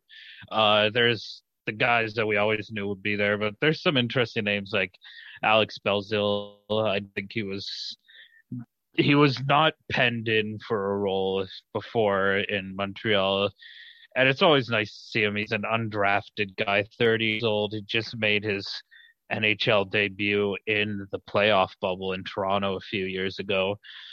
And he's bounced around the AHL, but found a home in Laval the past little while, and he's not going to put up any crazy points, but he's a solid energy guy for the fourth line. Of course, our old friend Ryan Poehling is still here. He's, I don't think, going to be on the roster very much unless there's injuries, because there just wasn't really very much to see of him in the preseason. I watched the 6-2 loss against Toronto, and he was pretty much invisible if you weren't looking for him. But most of the team had a bad game that night. Like Alexander Romanov had a pretty horrific night that night, paired with Fairbrother. But other than that, and score was, I think we've known for a long time, and the goalies, unfortunately, no Carey Price, but it is what it is. Yeah, I think that's the surprises, really. Let me read out the lines that have been used at the last practice. The last couple of practices, actually, and what will likely be the opening night lineup, barring any surprises. And Sebastian, I want you to jump in and tell me what you think about this, because I know there's going to be at least you're gonna have something to say about the defensive aspect as well. Toffoli, Suzuki, Caulfield is already. We already knew that was going to be the first line. Drouin is being paired with Dvorak and Anderson. Armia on the left wing with Evans and Gallagher. Mathieu Perreault, Cédric Paquette, and Artturi Lehkonen on the right side on the fourth line. And then the defensive pairings are Sherratt, Savard, Romanov, Petrie, Kulak, and Weidman, along with Jake Allen and, of course, Samuel Montembeault on defense. I know you have a lot to say about Ben Sherratt and Savard as a pair to begin with, so how about you just start with that? Pain. Does that describe it? Just painful to watch. Will Scout said it earlier, my friend. Life is pain. Life is pain. Yeah. He needs to trademark that, because it'll be used a lot this season, I'm sure. But I think both Sherratt and Savard have real redeemable qualities as defensemen if they're put in the right situations. And I just really, really, really don't think that the right situation for them is together as a pairing. They both need a puck mover. They both need someone who is actually effective in not turning the puck over in the defensive zone when the puck's on their stick and they're being pressured. Like they need that kind of release valve for both of them. And Sherratt cannot use Savard as a release valve, and the same thing can go the other way. Like, it just doesn't work. I think that, like, at least are you saying that because they're just so, like, there's such similar players being on the way I look at David Savard as a Ben Sherratt on the right side, essentially. I don't think it's that similar. I think that David Savard is a lot more effective defensively than Ben Sherratt, especially like defending transition. I think Savard is a lot better at like using his body to block like entry lanes and stuff. Whereas I think Sherratt, again, not my favorite player on the Habs, but he's more of like net front, clear the net guy. Whereas Savard, I think, has more talents defensively and is a bit more diverse in what he can do to defend. But at the same time, I just really don't think they work together. Like I at least until Edmondson comes back, I think that like Kulak Petrie is a great first pair. Like I've always loved that pairing of Kulak and Petrie. Like Kulak can barely play without Petrie, but when they're together, it just works. Like it always has worked. And then Romanov Savard, I think, would be a really solid pairing where like you put Romanov in a top four role, but you insulate him with a very, very solid defensive player in David Savard. And then you have a very like decent third pairing with Sherratt and Weidman, where Sherratt has that release valve that he can use to carry the puck and to be a bit more offensive. And Weidman can have a bit more creativity and has a bit of a longer leash to do things he wants to because he has Sherratt back there. So I would put that kind of a thing. if we see Sherrod Savard as a pairing to start the season, or God forbid, the entire season, I am going to find it very difficult to watch Habs games because at least the thing is in the preseason against like basically the Belleville Senators, Sherrod Savard pairing was constantly being overpowered, and they couldn't do anything. They were out of their depth against AHL players. Like, this can't happen. Like, they make $7 million combined. Like, you have to be better than that, and just together just does not work. Okay, well, before I give my comment, I want to ask Josh to kind of follow up on that, because you mentioned earlier how Romanov had a brutal game when he was paired with Gianni Fairbrother. In practice, he's paired with Jeff Petrie. Now, do you think that Romanov can finally evolve into the player that he's supposed to become, especially with a guy of experience like Petrie? Or is it, or is he just doomed to be on the third pairing and just be paired up with a guy like Wyman or whomever? I don't think you should put Romanov with Weidman. The problem with the Fairbrother Romanov pairing that I found in that preseason game was that they're too similar. At one point, they sandwiched a Toronto player in between the two of them, and it was awesome. And then the next play, they left Nick Ritchie like 20 feet wide open right in front of the net. They were chasing hits. Yeah. So I think Romanov would really do a lot better with a more defensive Sherrod or Savard, because then they let him go wild, they let him learn, they let him do what he wants to do without having to worry about coming back to defend, which is what you want. You want him to mistakes but not give up goals after them.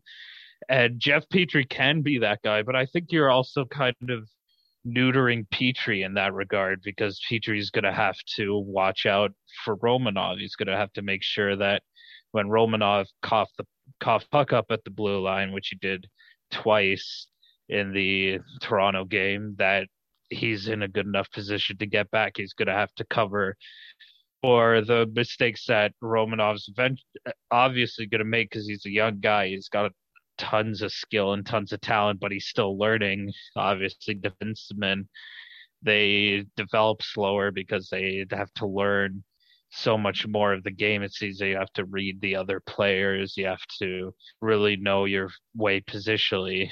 And I think Romanov's going to get there. He's just not there right now. And I worry about how much of Petrie's offensive abilities you're going to be blocking by having him paired up with Romanov right now. Do you guys think at the same time, when we're looking at the line combinations, I'm wondering what's going on with Artturi Lehkonen? This is a guy who not that long ago was deemed, almost like he wasn't expendable. Like he was used everywhere. He was used on, like, especially in defensive roles, but he was used in energy lines. He was covering the top lines and everything. Now all of a sudden he's on the fourth line on the right wing, and while Armia is taking his spot on the third and on the left wing. First of all, like, for what's going on with Lehkonen, and also it bears to mention that also when we're looking at these lines, Josh Anderson beat up Brendan Gallagher. That seems to be as well. I would look at it that way, or are we? No, huh? I think lines 1, 2, 3 are interchangeable in terms of ice time. It'll change game to game. It's mainly just a stylistic thing, right? Where with Drouin and Dvorak, I just think it really worked very well with a real power forward on that line, because you already have like Dvorak, who can kind of get those gritty net front goals that Gallagher usually eats up, whereas on that third line, that's going to be Gallagher's role, right? And I just think it works better stylistically with how the lines are drawn up in the current format for the top nine.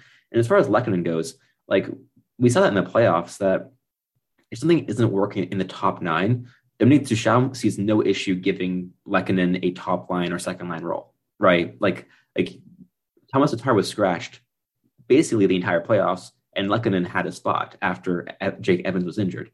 So, like like, yes, he's going to be an energy player, fourth liner, penalty killer.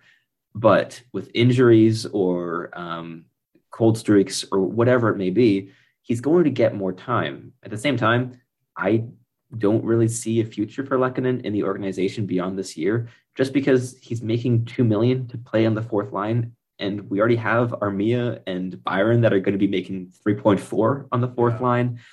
It's a real logjam of salary down there, as Josh has been making very clear throughout the entire history of this podcast. But Lehkonen's an interesting case, but I think it's going to be really fun to just watch him play with Adam Brooks, who was picked up on waivers today, who is this very, very, he's a very fast player. He's a great skater. He's really good at carrying the puck. And I think like him and Lehkonen and Armia could be a brilliant fourth line. And like you're going to have the defensive presence of Armia and Lehkonen, and you're going to have that quick counter attack ability with Lehkonen and Adam Brooks. And I think that'd be really fun. I was also saying off air, to the surprise of Patrick, that I think later in the season, it's very possible that Brooks and Jake Evans could be interchangeable between those third and fourth line spots, just to maybe spark something and just change things up a little bit. Because every time I've watched Adam Brooks in the AHL or the NHL, he's always stood out to me in positive ways. He always very hard worker, very quick, good with the puck, gets the right areas offensively. I think it was a pretty smart waiver pickup. And like, what are your guys' thoughts on Adam Brooks, if you have any? I think I'm not sure if it says more about Adam Brooks or more about the bottom six centers, or more specifically the bottom line center, and how much confidence that Bergevin and Ducharme have in whoever's going to be taking up that spot, because they obviously feel that there's a spot on the team for Adam Brooks, and there is on that fourth line. But that was Ryan Poehling's job to take, and he did not show that in the preseason. And Cedric Patt has been injured. Matthew Perreault, he was fine, but it's an interesting guy to throw into the mix with his skill. Like, he did score, like he's scored at the NHL level in a very small sample size, gritty goals, front of the net stuff. But 4 goals in 11 games, it's not nothing. He can score. He has the skill to do it. It'll be interesting to see how he slots in and how the guys around him react to that, and if that picks up their game at all. Yeah, I was actually really surprised with the claim of Adam Brooks, mostly because I from the rumblings that I had heard on my end, and also with the injuries on the back end, I thought the Canadians would have launched themselves on a guy like Andre Suster from Tampa Bay, who was also put on waivers, mostly because he's a huge dude. He's 6'7" or something, and he's a right-handed shot, but he can play on both sides of the ice. And I thought, okay, well, maybe this is a guy that Marc Bergevin will really love. But turns out, no, they went with Adam Brooks. And I'm going to agree with what Josh said, that, yeah, I think it's a situation where the fourth-line center role is still up for grabs. Ryan Poehling didn't prove that he can hold an everyday NHL job yet. Cedric Paquette had limited time because of his injury. So he still has to show that, that the role is his. And it also shows that Mathieu Perreault, he hasn't played center in a while. So he's still, maybe not comfortable enough to be taking the faceoffs on a regular basis. I think maybe that the Habs also put a claim on Alex Barré-Boulet, who ended up going to Seattle. They definitely did. He was their first choice. There's no way he wasn't. Yeah. I was more surprised that Anaheim didn't pick him up. Though I'm not quite sure where Seattle would rank in terms of first. They were first? Okay, yeah. So I would also first, yeah. Yeah. So I'd assume that Anaheim also would have put in a claim because Joël Bouchard was a former coach of Alex Barré-Boulet, and I think he loved him. So I think, yeah, that there was no way Montreal was getting him. And I think Seattle got a really solid bottom of 6 center there. And to a lesser extent, I think the Habs also got a pretty solid fourth line center in Adam Brooks. Yeah, absolutely. I mean, there's never enough depth on any position, and this is another situation where, again, hey, you never know. Like someone is on a cold streak, you could replace him, and Brooks will easily fill that role. And at the same time, well, the cool thing with Poehling is that he doesn't have to clear waivers to go down to Laval. So if he really doesn't work out, you send him down, and we got some backup in order to replace him. Now that exactly, and worst case scenario, you just waive Adam Brooks later and lose him to waivers, right? Yeah. Like there's no risk here. Exactly. Obviously, salary cap might become an issue with time. You mentioned earlier, Sebastian, with Paul Byron, eventually coming back probably after the holidays, Price as well. But I mean, that's the glories of accountants in hockey and everything. It's their job to do this and not us. And also our friends at capfriendly.com has all the answers as well. Love that site. And but now, Josh, I mean, you're a glass half full kind of guy, and we always rely on you for a good chuckle and a good smile. So I'm going to ask you to look at the Montreal Canadiens squad and put maybe some, rose goggles on or something, because even I, admittedly, everyone knows by now that we write articles on the side for various sites and everything. And one of my recent ones was talking about how we went from this giant high of euphoria in the playoffs, and then we just went, and we just crashed. And now, like, a lot of people, Sebastian being one of them, are actually saying, yeah, we're not going to make the playoffs anymore. So, I mean, Josh, please tell us something positive about this team. Well, got a first line of Cole Caulfield and Nick Suzuki, and that's good enough for me. That's going to be fun to watch, man. It's going to be totally amazing. Especially, it's going to be interesting to see how they're used, because you pick up Christian Dvorak and you lose Philip Deneau, and Deneau's the premier defending center in the league.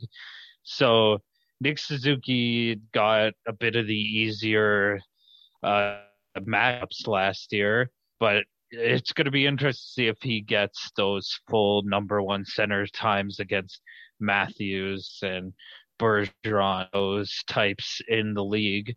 But if he's kind of taken away from those players, I think he can truly dominate point per game. We're looking at, I could say Cole Caulfield's gonna get 30 goals. That's my dream. Yeah, that's dream. We'll see. And well, we said it earlier, right? Unless Spencer Knight ends the year with a 1.5 GAA. I mean, Caulfield's gonna run away with the Calder at the very least, though. Yeah, then we won't have to worry about Spencer Knight anymore, because he's going to win the Calder and then fall off, apparently. Sebastian, okay, so how about you tell us what you told me, because we had a fun conversation on Saturday after the game. We were talking about the Habs, then you made this big hot take being like, yeah, Pat, the Canadiens are not making the playoffs. And I almost choked on my spaghetti when we were eating. No, you didn't. No, you didn't. No, I mean, again, I didn't make a blanket statement like that. It was more just with the Atlantic Division this year and the team I'm seeing right now, I would be very pleasantly surprised, but still very surprised to see the Habs make the playoffs. I think it's going to be a pretty fun team offensively. I just think defensively it's going to be a little bit chaotic. Again, as Josh was saying, a first line of Suzuki and Caulfield is going to be amazing fun to watch. And Josh, you said that your prediction was 30 goals for Caulfield, and mine was 25, and I think Patrick's was 20. So we have a nice little step ladder there. Yeah. But I'm also looking forward to watching Jonathan Drouin this season and just seeing if he can really grow into a skilled role with consistent line mates. And at the same time, there are other storylines that are going to be fun on offense, right? I'm going to look at Adam Brooks. I think he's really fun. I think Mathieu Perreault is going to be a really fun fourth liner when he's in the lineup. Same thing with Yoel Armia. Is he going to find some more consistency? Maybe, right? Maybe that contract is going to be a little kick in the behind to really get a bit more consistency offensively. That line was fantastic. It really was. That line was fantastic. Yeah. Yeah. And Jake Evans is going to be fun. It's just defensively, I'm so worried because, yeah, I mean, it's going to be better once Edmondson's back. But even then, like Edmonds and Petrie, solid first pairing, sure, right? But then it gets a bit dicier, especially considering I don't really trust how the defensive coaches are gonna put out the line mates, like the pairings, because if they roll with that Savard Sherratt pairing, I'm gonna be crying inside. But yeah, and then goaltending. This is the biggest question mark for the team, right? Like, when does Carey Price return? And as Will Scouch was saying earlier, like, can Jake Allen be that starting goaltender? Because we saw that in St. Louis with Jake Allen, that he struggled as a starter and was phenomenal as a backup, right? It's just, he's a typical like 1B goalie. And like, he was really good last season, but with Samuel Montembeault as his backup, he's going to get the vast majority of the starts. So it's a lot of question marks, and just so it's a really big hill to climb. And it's not like the wild card spots are going to be easy to get either, right? Like, you're going to have to fight out like Boston basically. And then like Washington, Pittsburgh are going to be in the mix. The Islanders are going to be in there.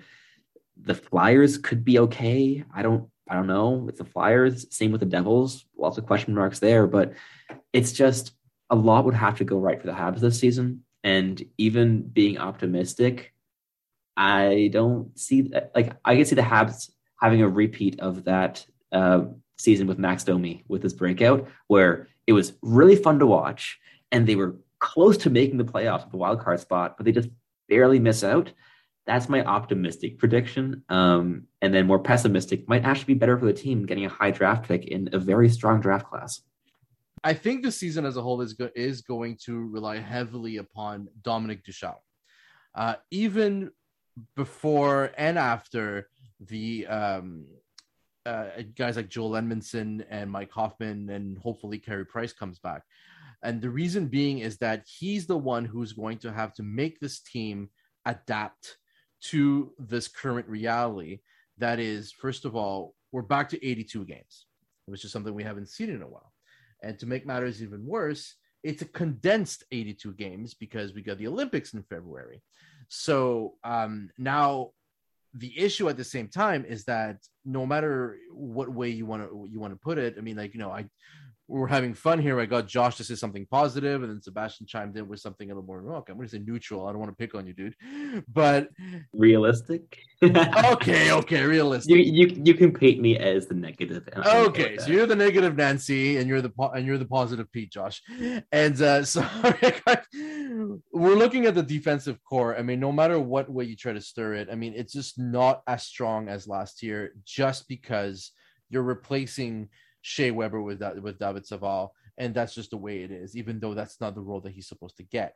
Now, that being said, it's going to be up to Ducharme to really apply a system that works, in the sense that, you know, we're going to have to score goals, but we really need every forward to come back and play responsibly on the defensive end as well, which might mean we're not going to see as aggressive forechecking that we saw last year. I think, to be honest, we're going to see a very similar style that we saw in the playoffs, which I like to call the trap on steroids, essentially, where, you know, there was a lot of like locking down in the neutral zone and even back then to cover the slot as much as possible. And then they totally relied on speed in order to break out. Hence why we had some spectacular goals, like we saw with Paul Barron breaking out. Cole Caulfield, like, showed his speed more than once. Even Jake Evans as well, before he went down with that injury. Like, he was showing a tremendous amount of grit and speed and grinded his way into Joshua Rosa's heart.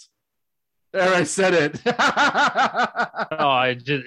It's so great. This preseason, I hope he could keep it up, because he was just amazing. And if he could keep it up for this year, he's going to do some special things. Don't break up that third line. That third line has been probably Montreal's best this whole preseason, and it's going to be exciting to see what they can pull off.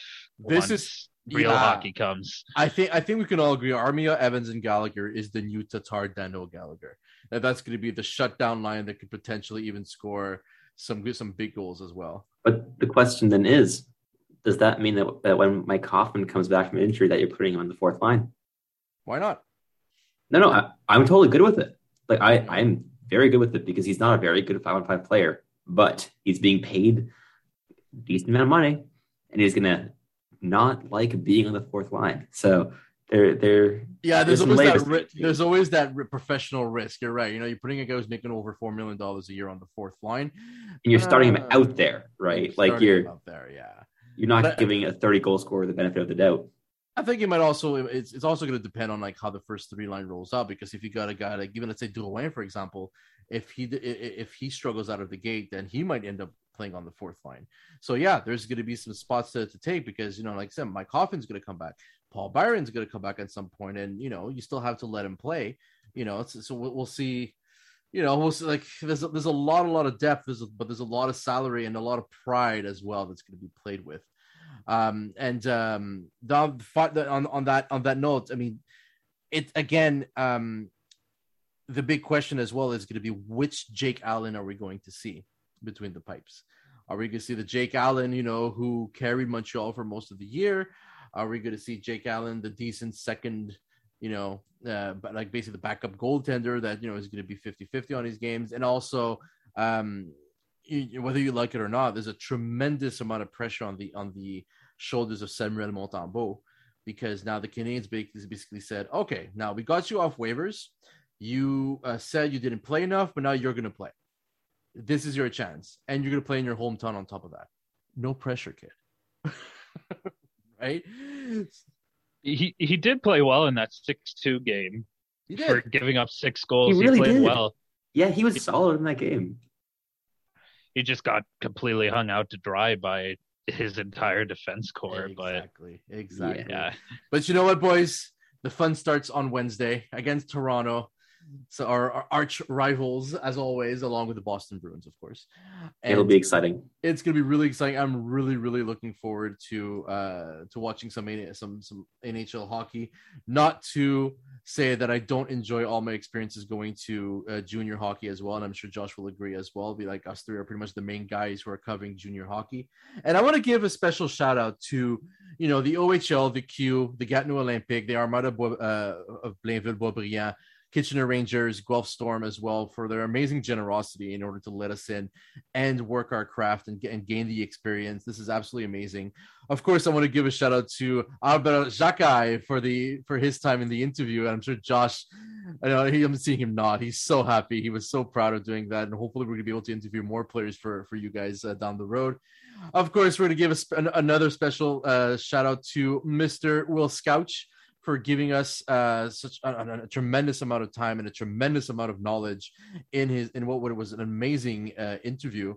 And of course, to our friend Shane Ivers for providing some of the music for us. And a big thank you to all of you amazing fans, whether you're from Canada, United States, Sweden, because apparently we're number 17 in your hearts, maybe even a little higher at this point. And of course, you guys can follow us on Facebook, on Twitter, on Instagram. Check out our website, www.puckandroll.com. This has been the special for opening night of the NHL season. We will see you next week. Have a good one, everybody.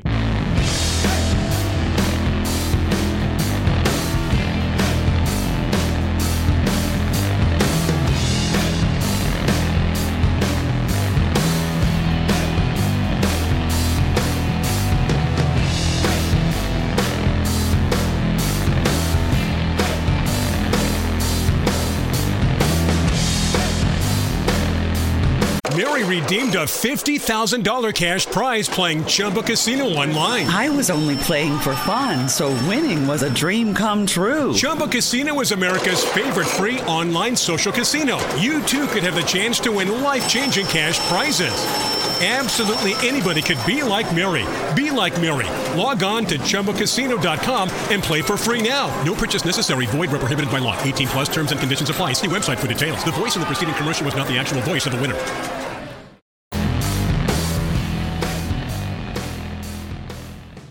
Mary redeemed a $50,000 cash prize playing Chumba Casino online. I was only playing for fun, so winning was a dream come true. Chumba Casino is America's favorite free online social casino. You too could have the chance to win life-changing cash prizes. Absolutely anybody could be like Mary. Be like Mary. Log on to ChumboCasino.com and play for free now. No purchase necessary. Void where prohibited by law. 18 plus terms and conditions apply. See website for details. The voice of the preceding commercial was not the actual voice of the winner.